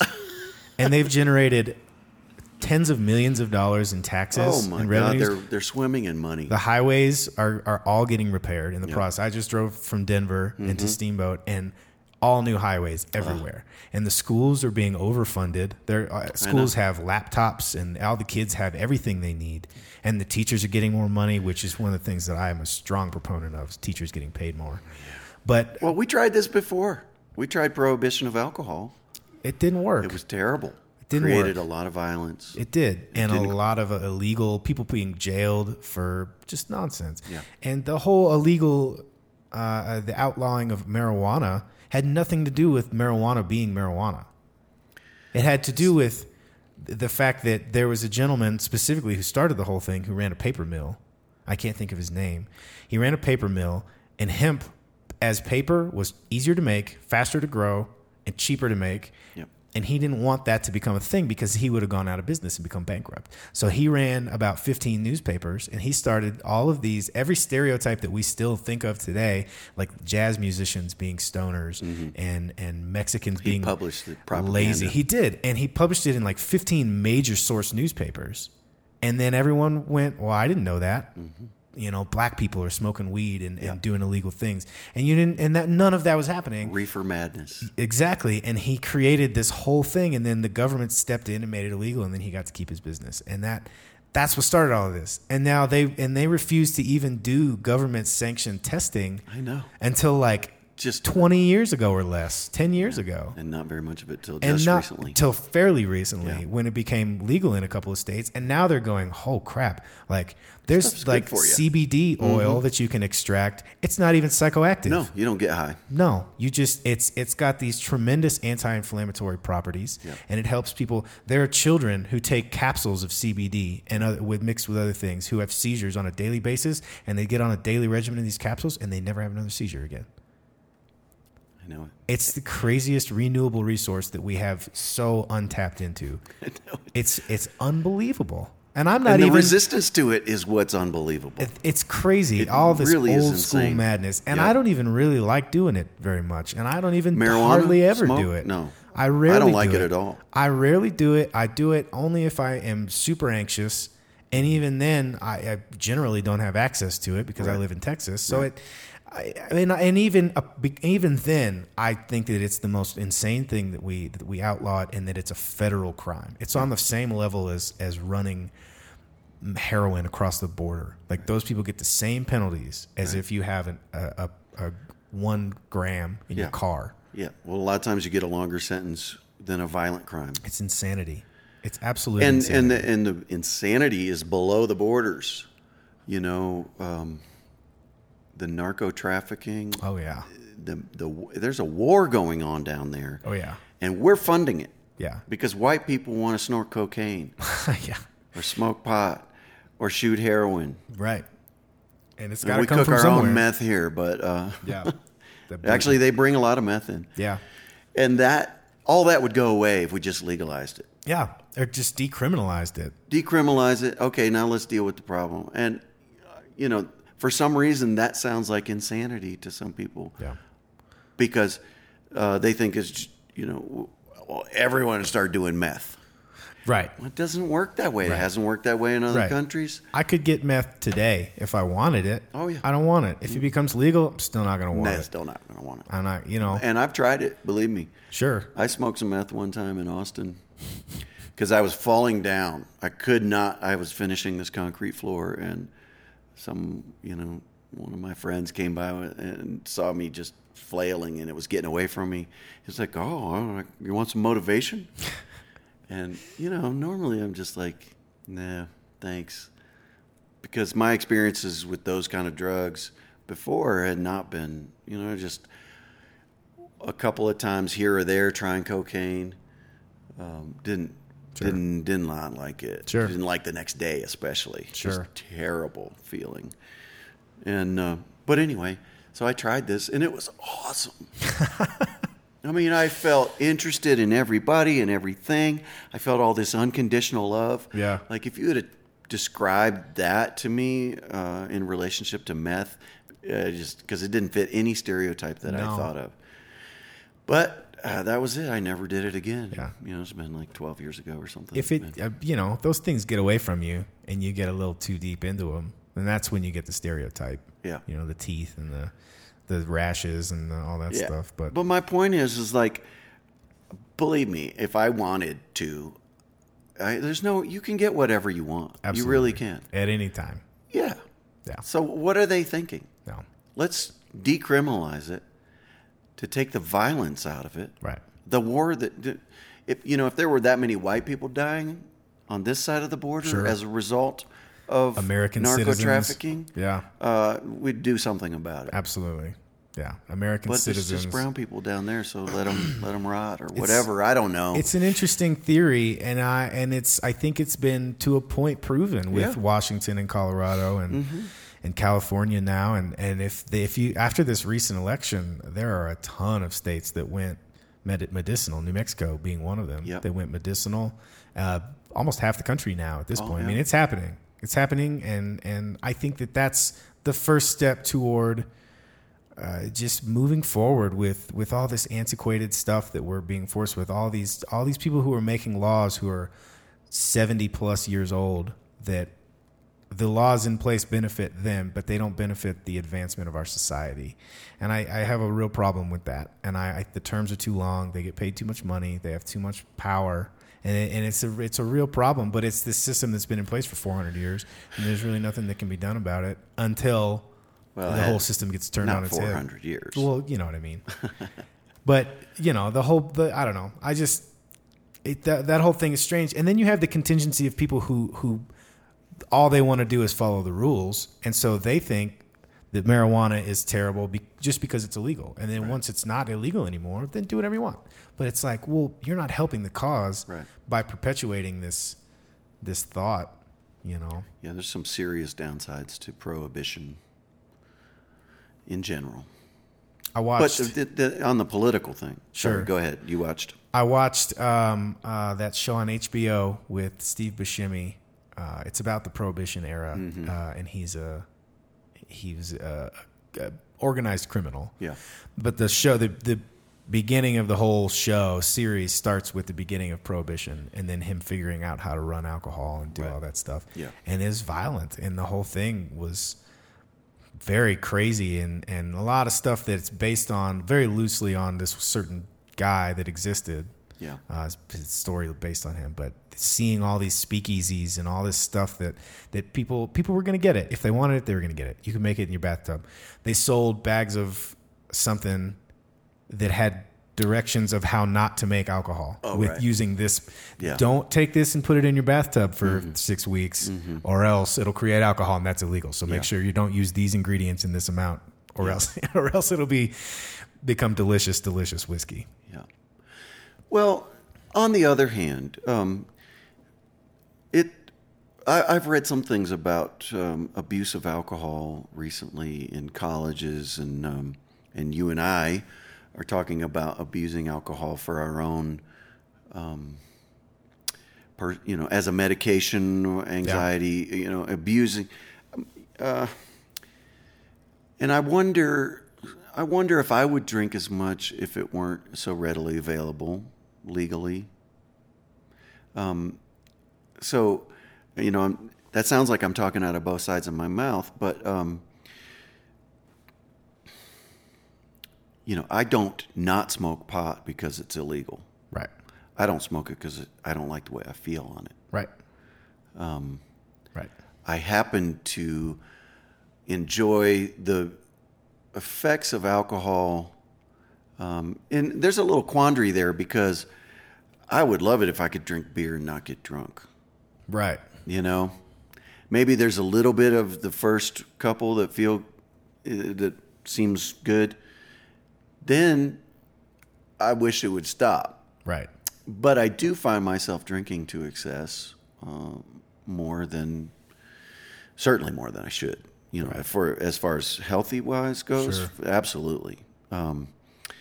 So I know that there are some other mammals, elephants will go crush fruit on the ground and then let it ferment and come back and eat it and get plastered. Yeah.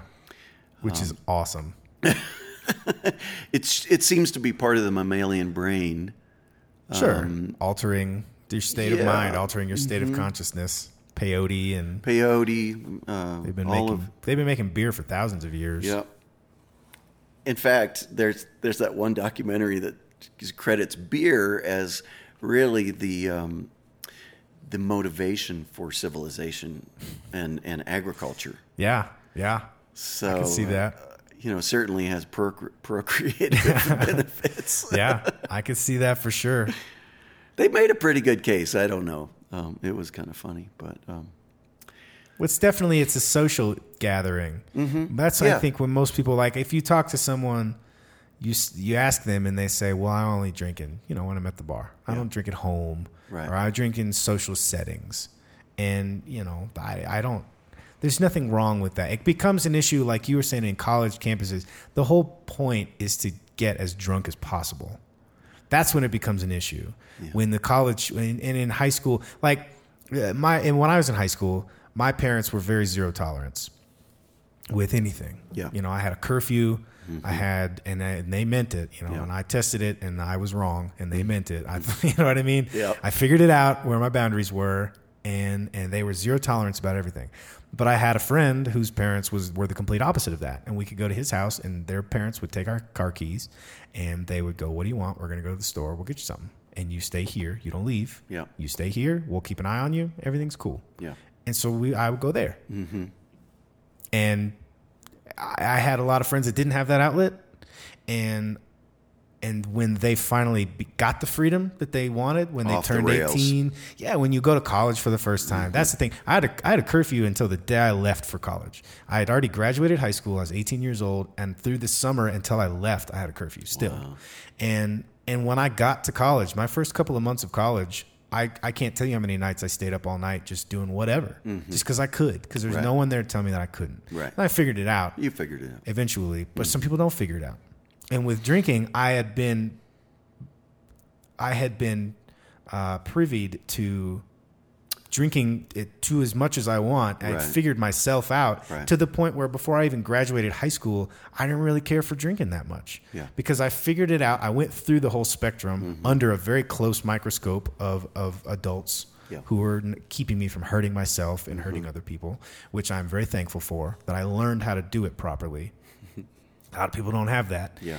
And then I figured out I became the guy that if I'd be the driver, I would be the one that I'm not going to drink. Yeah. I'll drive you guys around. So I can know that you're safe. One, I know that all my friends are safe. One. And two, I don't really need to drink. I don't feel like it. I don't want to. Yeah. And I'm 17 at this point going, I'll go to the house party and I'll be the one chauffeuring people back and forth, because then I feel better, like I'm doing something helpful. Right. But I have friends that didn't have that, and they would go to those house parties once a month, and there would be unlimited amounts of liquor and beer, and they would get so drunk that they'd be throwing up stomach poisoning, alcohol poisoning. And you go, like, did you not feel that coming on? Did you not feel that you couldn't walk, but you were still drinking? Like, it's such an interesting thing. And then you think about the prohibition, and that's how I felt, because in my mind as a child, it was illegal to me. Yeah. And I'm going wherever I got to go to get it, but I have this comfortable outlet where I'm under this close roof, which I found out later. My parents, my friends that I would go to this house, one of my best friends then and still is, my parents were like, "Can I have a glass of wine with dinner?" No, you're under 21. Right. But my friend's parents called my parents the first time before they let me do it. Oh. And my parents said yes. Interesting. I had no idea. And I remember I was like 24, and I brought it up to my mom. He's like, "Yeah, we used to go over to Clay's house, and we would, his parents would buy us beer, and we'd drink and play pool. They had this upstairs area, like over the garage apartment. And so it was cut off from the house. We could be as loud as we wanted, music and pool. They had a pool table. It was so much fun. And I told my mom, I was like, "Yeah, his mom would go buy us beer." And she was like, "I know. I told her she could." And I was like, "What? Yeah. Why? Like, why didn't you tell me, why couldn't I do this at home?" And then I'd come home the next year later, and they're still not letting me have a glass of wine with dinner or something, a glass of champagne at a wedding or something like that. It's so crazy to me that thought. But they knew that I was in a safe spot, and they knew that they could still project their rules and be parents. Right. So it kind of makes sense to me now. Sure. Because his parents were a lot more lax with rules. You know, he didn't have a curfew, and he was a lot more freedom than I had. Yeah. But in that one area, they knew that I was in a good spot. So it makes sense to a point. But if I didn't have that, I don't know what I would have done because of how crazy I went in college. My first couple of months, I don't know, had I not had my intro to alcohol there, I don't know what I would have done on alcohol because it was just as readily available there. Yeah. You know, and I pledged a fraternity and, you know, everyone's. So I don't know. And even with that, you know, that sober, let's put that in quotes, introduction or you know, a padded, the walls were padded or the gates were padded. Yeah. You got to do it, but not in a way that you could really hurt yourself. But then you get to, you know, 30 years of age and you find that, you know what, I gotta stop using alcohol. Yeah. Because it's masking something. Yeah. So, you know, sometimes it doesn't matter how some people get introduced to it. Yeah. You know, in a really good way or a really terrible way. It's going to be a problem, If it's gonna or get it's you, not it's going gonna to be a get you. problem. Yeah, absolutely. You know, or whatever. Anyway, I was never really the one that would drink to excess. If I did, Right. it was on accident. That's interesting. You know, people feed you shots. I knew how many drinks I could have Yeah. per hour, and generally, I play 5, 6, 7 shows a week, so I'm in a bar every night. Yeah. And so, if I'm playing from 7 to 10, I'm getting there at 5 or 5:30. I'm not leaving until midnight. Yeah. Packing things up, talking to people, whatever. So that's a long time it is. of being there, and I knew. Within that amount of time and spacing them out, I knew how many drinks I could have, 1, maybe 2 in an hour. Right. And I was comfortable with that, but I was lubricated enough that I felt fine Right. around people. But that's a lot of drinks over the course of 6, 7 hours, Right. from 5 o'clock to midnight. Yeah. You know, I'm having 8, 9, 10 drinks, which sounds like a lot, but when you're just sitting there and you're eating and you're hanging out, I'm never drunk. Right. I get drunk when people start handing you shots. That's when Yeah. I get messed up because I lose count of what I had. Right.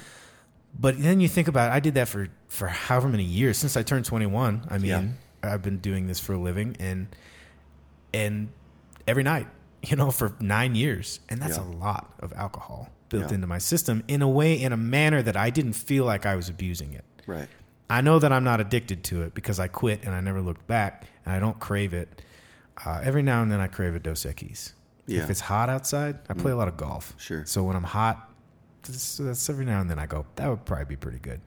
But then I don't do it because I don't want to. But I don't feel that's a lot of buildup over a long period of time when I didn't think that I was really abusing it. Right. But then I look back and I go, okay, well, that was a ton of alcohol I was drinking constantly.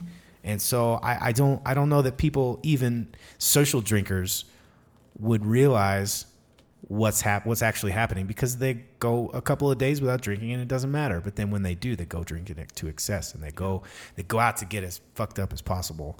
And, you know, that's the college mindset. And it's interesting to watch people go through that realization, I guess. And it was interesting for myself anyway. I don't know. I don't care. People can do whatever they want. I don't care. I don't want people to hurt themselves, but that's a fine line because you can't govern that. No. I don't want people to hurt other people. I think Uber is one of the greatest things that's ever happened. And Austin banned it. Did you know that? I know. It's the craziest thing. It was finally explained to me why they banned it. And very loosely, the way I understand it is that cab drivers got upset and someone in the cab driving community proposed that Uber does not background check their drivers. Right. And correct me if I'm wrong on any of this, but then Uber said, well, we do just as much as you do. We just don't have a license like you do. And for some reason, all of a sudden, that caused a huge backlash to Uber consumers, even though they're getting the same background check.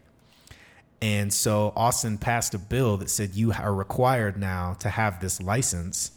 And Uber said, well, we're not going to spend the money to do that. And they said, well, then you got to go. Uber and Lyft, both out of Austin. Yeah, one of the most progressive cities in the country, and it's just turned out to be backwards. I couldn't believe it when my friend told me about that. It's protectionism, you know. It's Sure. they're trying to maintain their market share in the face of a disruptive technology that everyone loves and uses. Yeah. I use it even though I don't drink. I'll Yeah. use it because it's Yeah. convenient. Yeah. Just because I don't. Well, parking is so shitty down in Austin. Yeah. Whatever. And in Fort Worth. There are. $5 to go from West 7th to the Stockyards Yeah. versus driving around for 20 minutes trying to find a parking spot and then wondering if your car's going to get broken into. Yeah.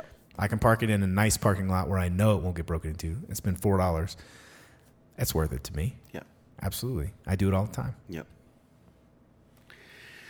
Well, there's a lot of changes afoot like that, and it's nothing new for, groups of people, be it corporations or unions or whatever, to try to protect the old way of making money, and that's what we're seeing with the oil companies and all of the fossil fuel industries. We have really good alternatives that we could already be have switched over and have a cleaner planet and maybe even have a long future as humanity on this planet. Sure. Unless we go to Mars. Well, we're working on it. Elon Musk Yep. is just trying to use his billions of dollars to save humanity. 200,000 people at a time. Well, one thing's for certain. If we don't do something to wipe ourselves out, there have been several mass extinctions on this planet already, Oh, yeah. and it's bound to happen again. It's arrogant to think that it wouldn't happen to us. And even if that doesn't happen, even if we find a way to nuke an asteroid that's going to hit us, because it will hit us, Sure. big enough ones to, there's an interesting Long Now Foundation podcast on this technology that there's a private company actually working on getting a system out there in space that will be able to destroy or divert an asteroid that would hit us. It's just stationary up in space, just waiting. Yeah, and it's a really neat podcast, and I highly recommend the Long Now Foundation. Yeah. There's probably 140 podcasts on there of all Yeah. the smartest people on the planet. And Yeah. it's like a TED Talk, except they talk for a long time like we're doing, Yeah. and then they have questions and answers. So it's not just like a little blurb and Right. a teaser. You can really get down dirty with it. Yeah. But anyway, the government wasn't going to do it. Our government wasn't going to do it. So it's a privately funded corporation or a company that's building that thing. But I had some other point other than bringing that up. But so even if we don't get wiped out by some volcano or our own hand, carbon emissions ruining our beautiful ecosystem, or an asteroid hitting us, our sun's going to explode at some point. Yeah. Yeah. It's going to, stars don't last forever. So, Right. It's a couple billion years away. But should we make it that long as a race or as a species? as a species, not a race. But we have to get Yeah. to some other rock Yeah. that has Outside some of- sort of similar atmosphere where our five senses function. And of course, in a couple billion years, we may not look anything like we look now. Yeah. We may look more like your computer or, something. I don't know. That's a wild thing that's happening in our lifetime. And, Yeah. and Oh, it yeah. may really be the defining characteristic of our future. Yeah, for sure. It's interesting to see small children, 5 and under, Yeah. who can operate iPads with complete success. Yeah. Better than adults who have had them longer, Better than grandma. who have had them since they came out. Yeah. And I think that's such a small, concentrated form of evolution that's happened so quickly. Yeah. That because I remember being in elementary school and we had a computer lab. This is in the mid 90s, I Yeah. guess, early 90s. And we had a computer lab, and there were 10 computers in it. And you'd go and you'd learn how to type. Yep. And you'd play these very, very remedial games. And the discs were Huge. laser discs. Yeah, they were 12 inches across. Yep. And then getting into middle school, and all the teachers had computers. There were still labs, but there were more of them. And then into high school, everyone's got their own computer at home. Yeah. And I remember switching over. I grew up on a ranch, and we had one of those flip the channel TVs. Oh, yeah. Like Turn turn click, the click, knob. Click. Yeah, and we had like 3 channels. And then I remember we didn't even have a TV. Yeah. We might as well not have had a TV. It wasn't because there weren't TVs. Yeah. Because there was a religious, yeah. Mom didn't think that we should be contaminated with Sure. that filth. That's understandable, I guess. We didn't have one. We had that, but we didn't use it very much. We had horses and, whatever. So I did that. I was interested in that. And then getting into high school, when you would make an English paper for your English class, if you hand wrote it, you would get points taken off. Oh. They made us type it. Yeah. And so if you didn't have access to a computer, there were a lot of less well-off children than myself who didn't have access to a computer. And so they had to write it out like normal and then come into school early or stay late and in the computer lab and type it out. And it's like, well, that's not fair. Yeah. And I enjoyed writing. I enjoyed handwriting. My mom is a speech pathologist, and she's got several degrees, graduate degrees that are around that in English. So she's very, very eloquent. And she taught my sister and I at a very young age to be eloquent and to speak properly and all of that. And so I enjoyed writing and reading and all of that. And handwriting a paper was cathartic to me. And it still is. I still do free writing in notebooks and stuff by hand.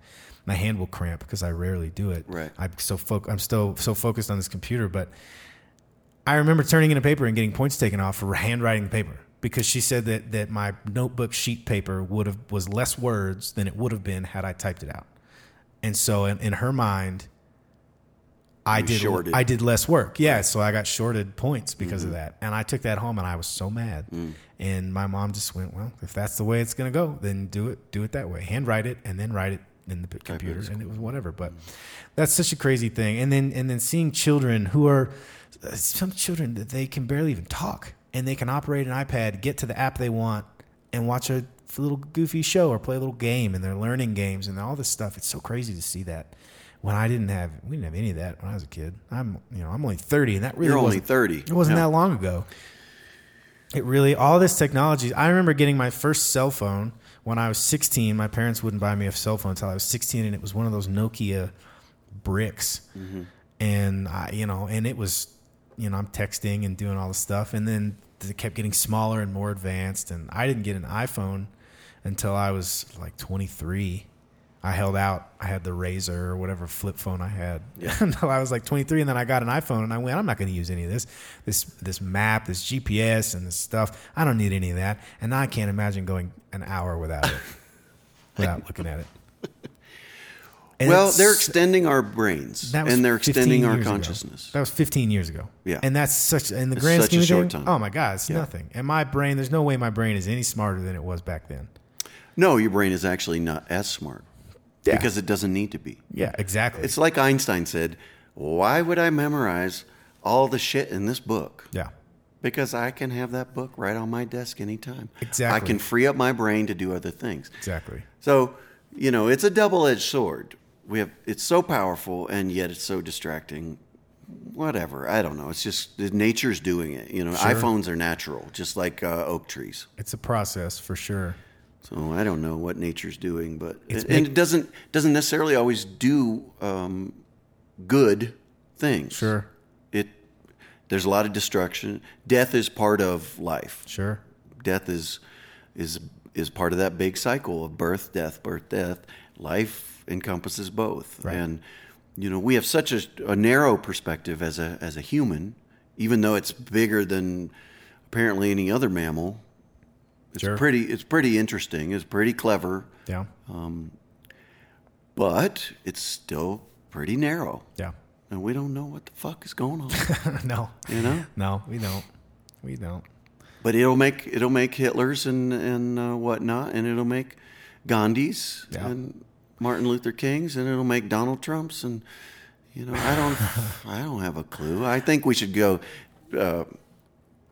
I think we should probably ban corporate money funding our elections. Absolutely. If we could just do that, a lot of things would probably shape up, and we would get to have, the people would get to have more of a voice. Absolutely. The popular vote often is not the outcome of the election. And that's so crazy to me. I don't really want to talk about politics too much because I don't know enough about it. I'll say something dumb, I'm sure. But I know for a fact that the popular vote in my lifetime has numerous times been opposite of the electorate. Yes, and that does not make sense to me. And and we don't use the Electoral College like it was designed to. No. That was a buffer between straight democracy and a representative kind of republic sort of thing. But now they don't make an informed decision. They are not like your trusted leaders that make a decision for you. They just go vote the way you voted them to vote. Or the way they grew up voting. Well, the Electoral College now never goes against its vote.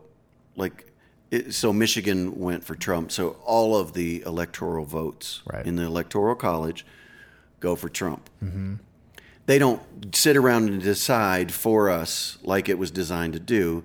Well, maybe we really think we should have Hillary or whatever. So if the entire popular vote of a county who has one electoral vote votes a certain way, the electoral vote cannot go against that, or can it? It can constitutionally, but it never does now.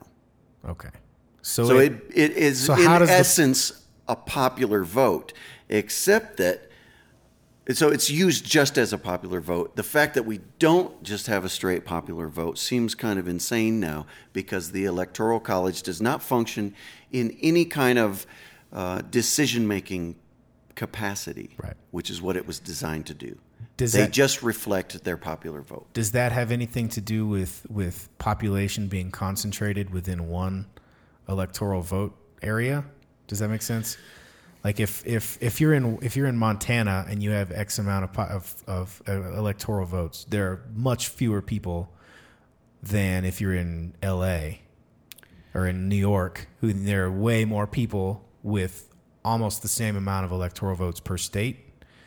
Is that not how it works? Well, California has way more electoral votes than Montana. Is it because of the population? Yes. Okay. So it's monitored a little bit more. Absolutely. By that. Okay. Yeah. I mean, it's very close. That makes sense. I just don't know that much about it. It's just that it doesn't function as an electorate body. Right. So how is it that the popular vote does not? How is it that the electoral vote does not represent the popular vote? How is that? So, the way that it's here, it gets a little fuzzy to me, but because a state. You may have a landslide for one candidate in California, let's say. And so if there even if it's only one, even if one candidate only wins by one vote, all the electoral votes in that state go for that candidate.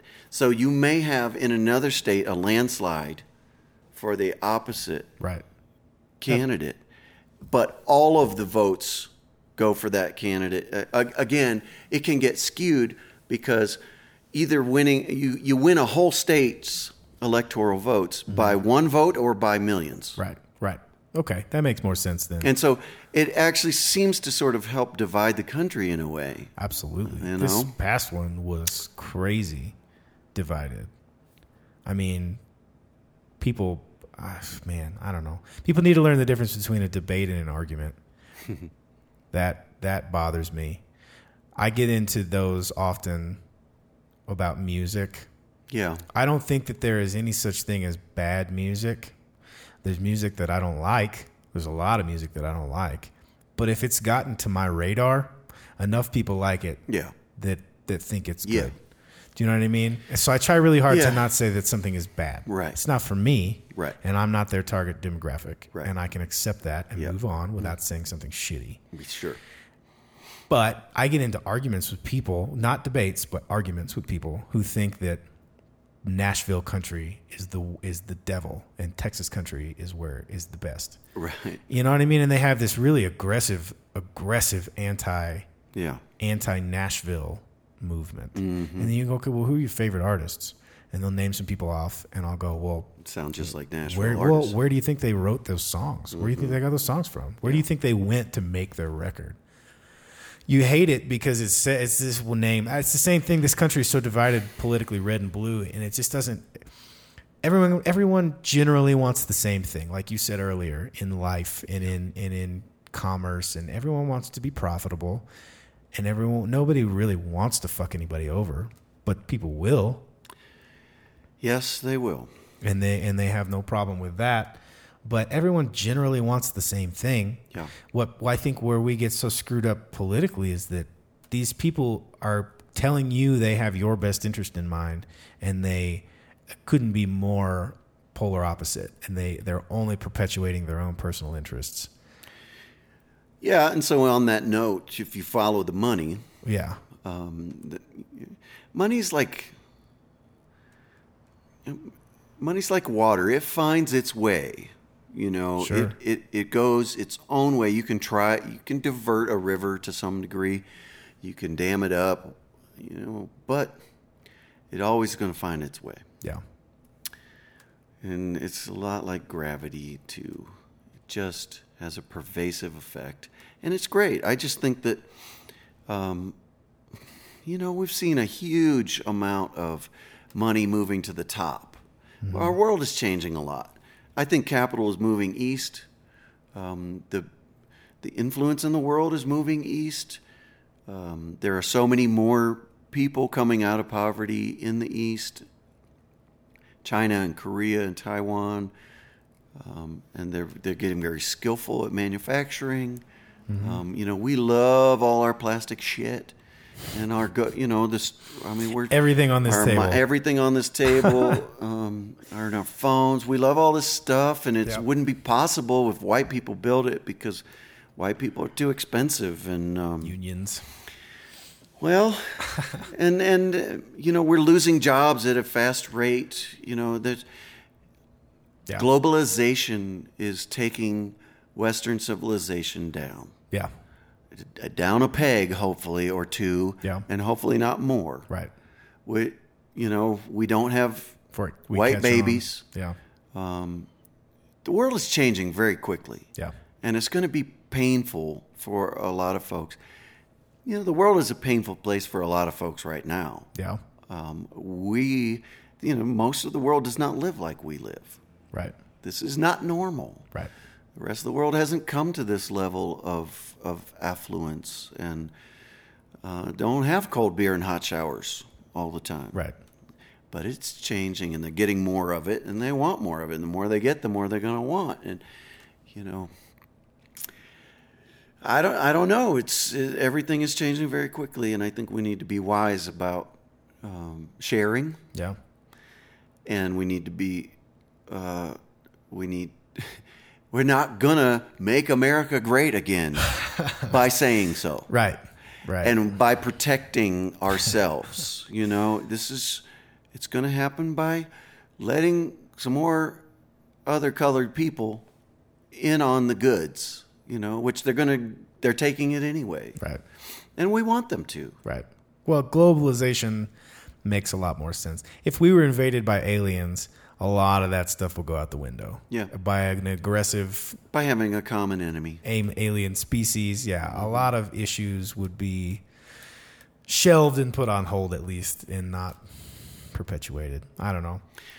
Well, it would seem like maybe our common enemy could be global warming, you know, something that affects everyone. But the biggest resistors to it are our country here, and because big corporations, we're not going to be affected by it as much. You know, we don't have subsistence living at the edge of the seashore. Right. You know, our bread basket is in the middle of our country, and we feed ourselves with diesel fuel. Mm-hmm. Yep.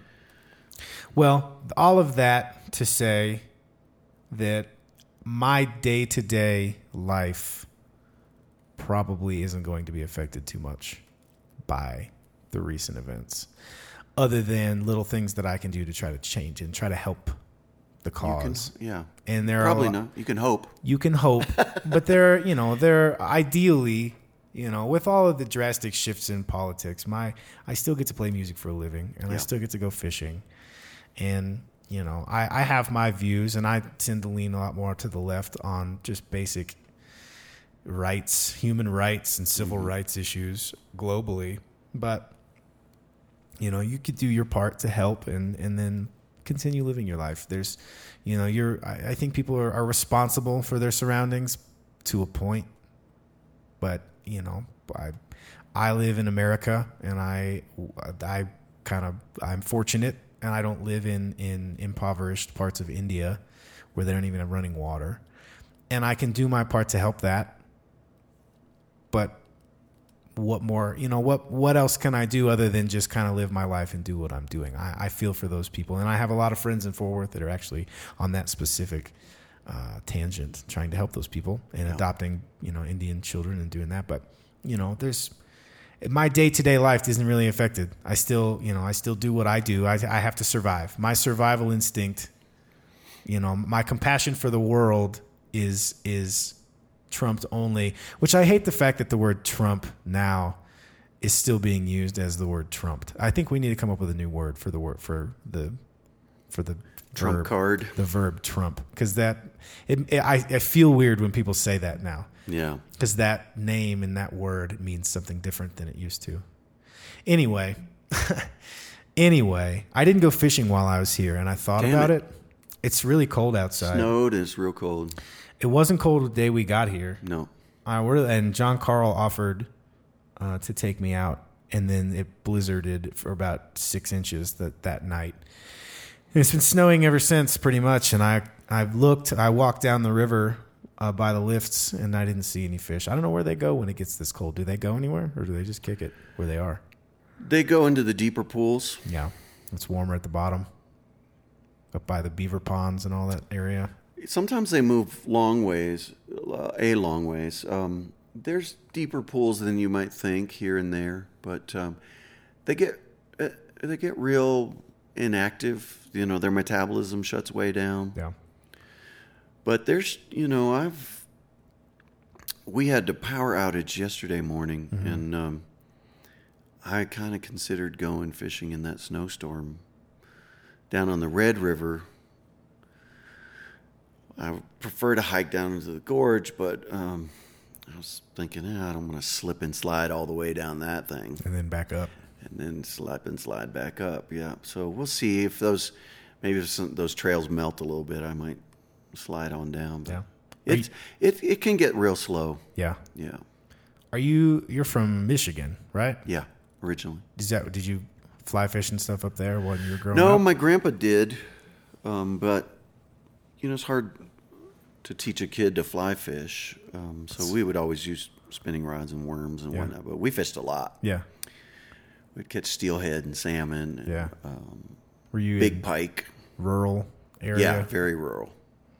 Yeah. Not even. Pike are pretty gnarly up there. I think get really big. They do get really big. I've never caught one. I've heard that there's big pike here too. I've heard that they're really invasive. Yeah. And they'll get in and kind of screw up an ecosystem pretty quick. Yeah, there's big pike in Eagle Nest Lake up here, and it's actually illegal to not keep them. There's no catch and release on those. You're supposed to kill them. Yeah, it's like alligator gar in Texas. It's the same thing. They encourage. Just get rid of them. But they're great eating. A big pike is great. Really flaky white flesh. Wow, I didn't know that. Almost as good as walleye, but the small ones are so bony that you have to have a fairly big one, like 30 inches or so. That's pretty big. But they're skinny. When did you live in New York? What did you do up there? I left Taos in 2000, or like the very, very tail end of 1999, in a huge blizzard, actually. Broke down a few times on the way. Got to New York. Went to Woodstock first to finish a record. I had started making a record that had some friends up there who were friends with some famous people and, great side guys. And Jerry Murata and Zach Alfred. And I'm spacing some names right now. But there's a really neat musical community up there. I used to go see Lee Von Helm and his daughter play every Wednesday night at the Joyous Lake. That's awesome. Yeah, and recorded in Bearsville Studios, and Garth Hudson would show up. Wow. Made some good friends. Sarah Lee, great bass player, used to play with Donnie DeFranco and the Gang of Four. And anyway, I thought I'd be there a couple weeks, but it was a tumultuous time. It was hard to get that record done. I had no money. So I ended up being there for 3 years, moved to Brooklyn. Wow. Enjoyed the city a bunch. Yeah. Great city. But I'm a country boy, really, at heart. But then hauled ass to Austin, which was where I thought I was going after finishing that record, 3 years before. Right. But, I just fell right into like a pig in shit in Austin. Yeah. Went to the Kerrville Folk Festival, found a girlfriend and found gigs, and just immediately started playing. Went back to Austin, kind of made a home at the Saxon Pub, and just got great gigs. And they call Austin the Velvet Coffin because you can kind of just get real comfortable there and play 7 nights a week. Yeah, and I know that feeling. But when we got the Band of Heathens going, which was a real accident, and I didn't like the idea at first. It wasn't my idea. 3 frontmen. Well, we had 4 back then because Brian Keane was in the band. Right, that's right. And that's a strange thought. It's like an Eagles type of thing. Oh man, there was just so much going on. It was great though, and it really started to take off. And I loved our harmonies. You know, I was a quick convert, and Gordy and Ed and I were the most excited about it, and that's what we went on with. And started getting out of town and kind of lost touch with Austin because we were on the road all the time. It was a great run, and those guys, I've played with them a couple times, seen them here and there across the country, and as difficult as family can be sometimes, they are family. Yeah. And it's like all of that is just gone, and we love each other. It's like a big love fest when we get together now. Yeah. That's good. Lots of hugs and kisses and smiles, and Yeah. Well, you guys, lived it for years and years. It'd be hard to not develop that closeness. Well, it can go both ways, Yeah. It's hard to live with other humans that close. Yeah, in a van. Yeah, we spent more time together than they did with their wives. And, but they're doing awesome. They got a new record coming out, and they sound freaking phenomenal. And it's funny because it's not the same band anymore. I don't fit in. Right. My brand of hokey shit kicking shtick doesn't work, but we enjoy,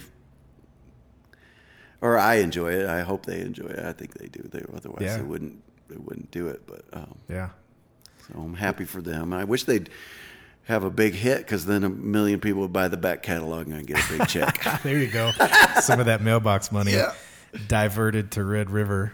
That's funny. Well, you might get an offer with Zach.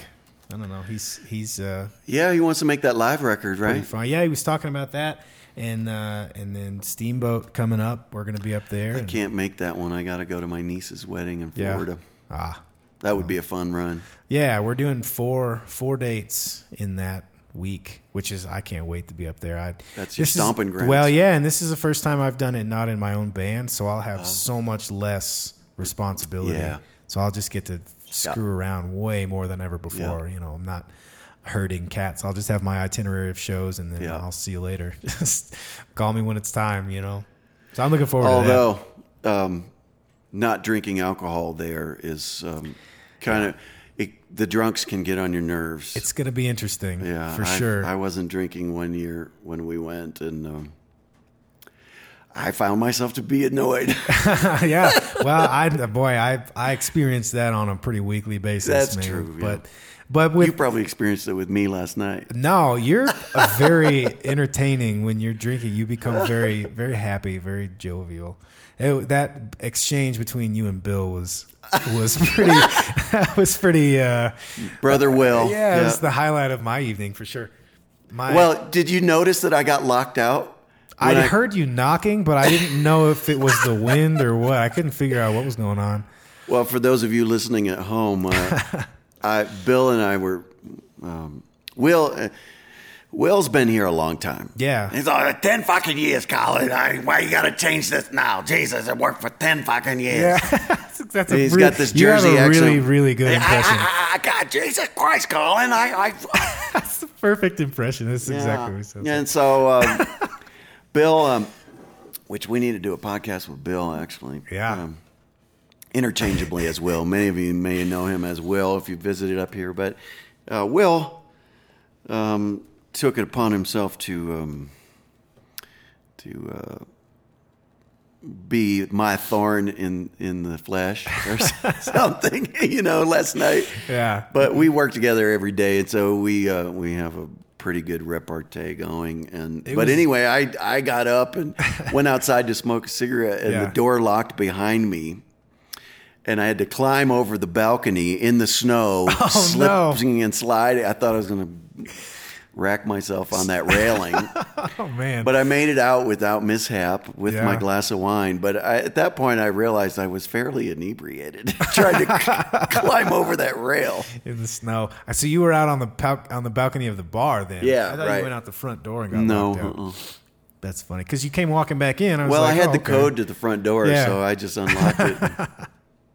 Yeah, that was pretty. But it crossed my mind that maybe Bill came over and locked me out because he's done that before. And then walked off. Mm-hmm. That's funny.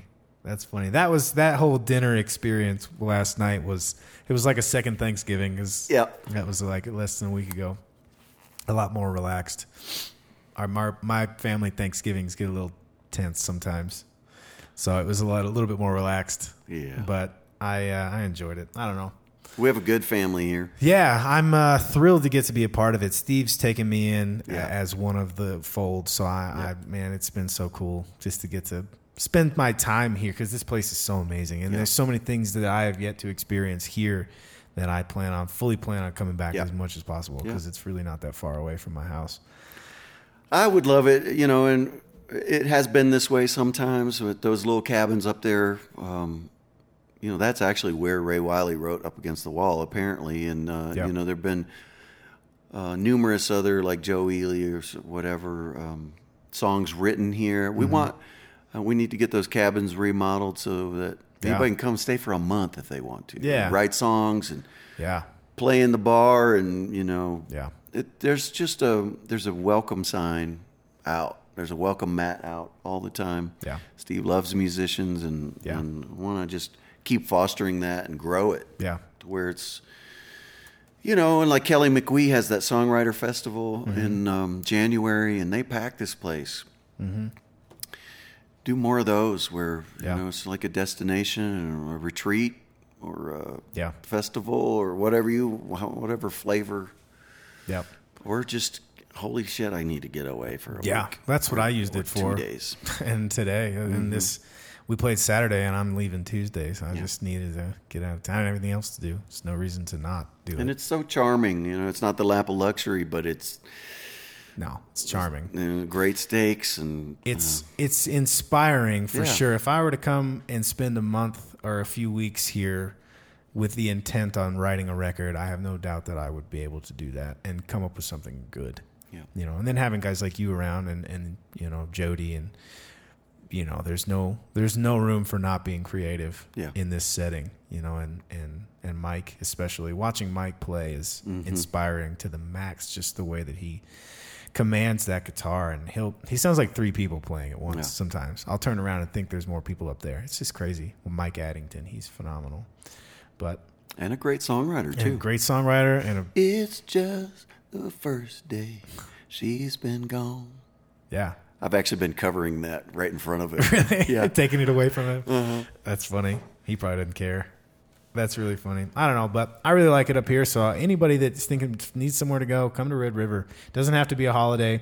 I find it more charming when there's nobody here than when it's packed with people, waiting in line to get into this great restaurants, this great lodging.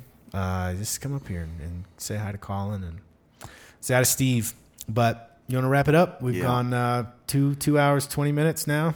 More than DUN. Yeah, I think we're there. So thanks, everybody, for listening. Thanks to Colin for coming on. I'm thrilled that we got to get this done while I'm up here because I'm about to leave tomorrow. And if it don't snow.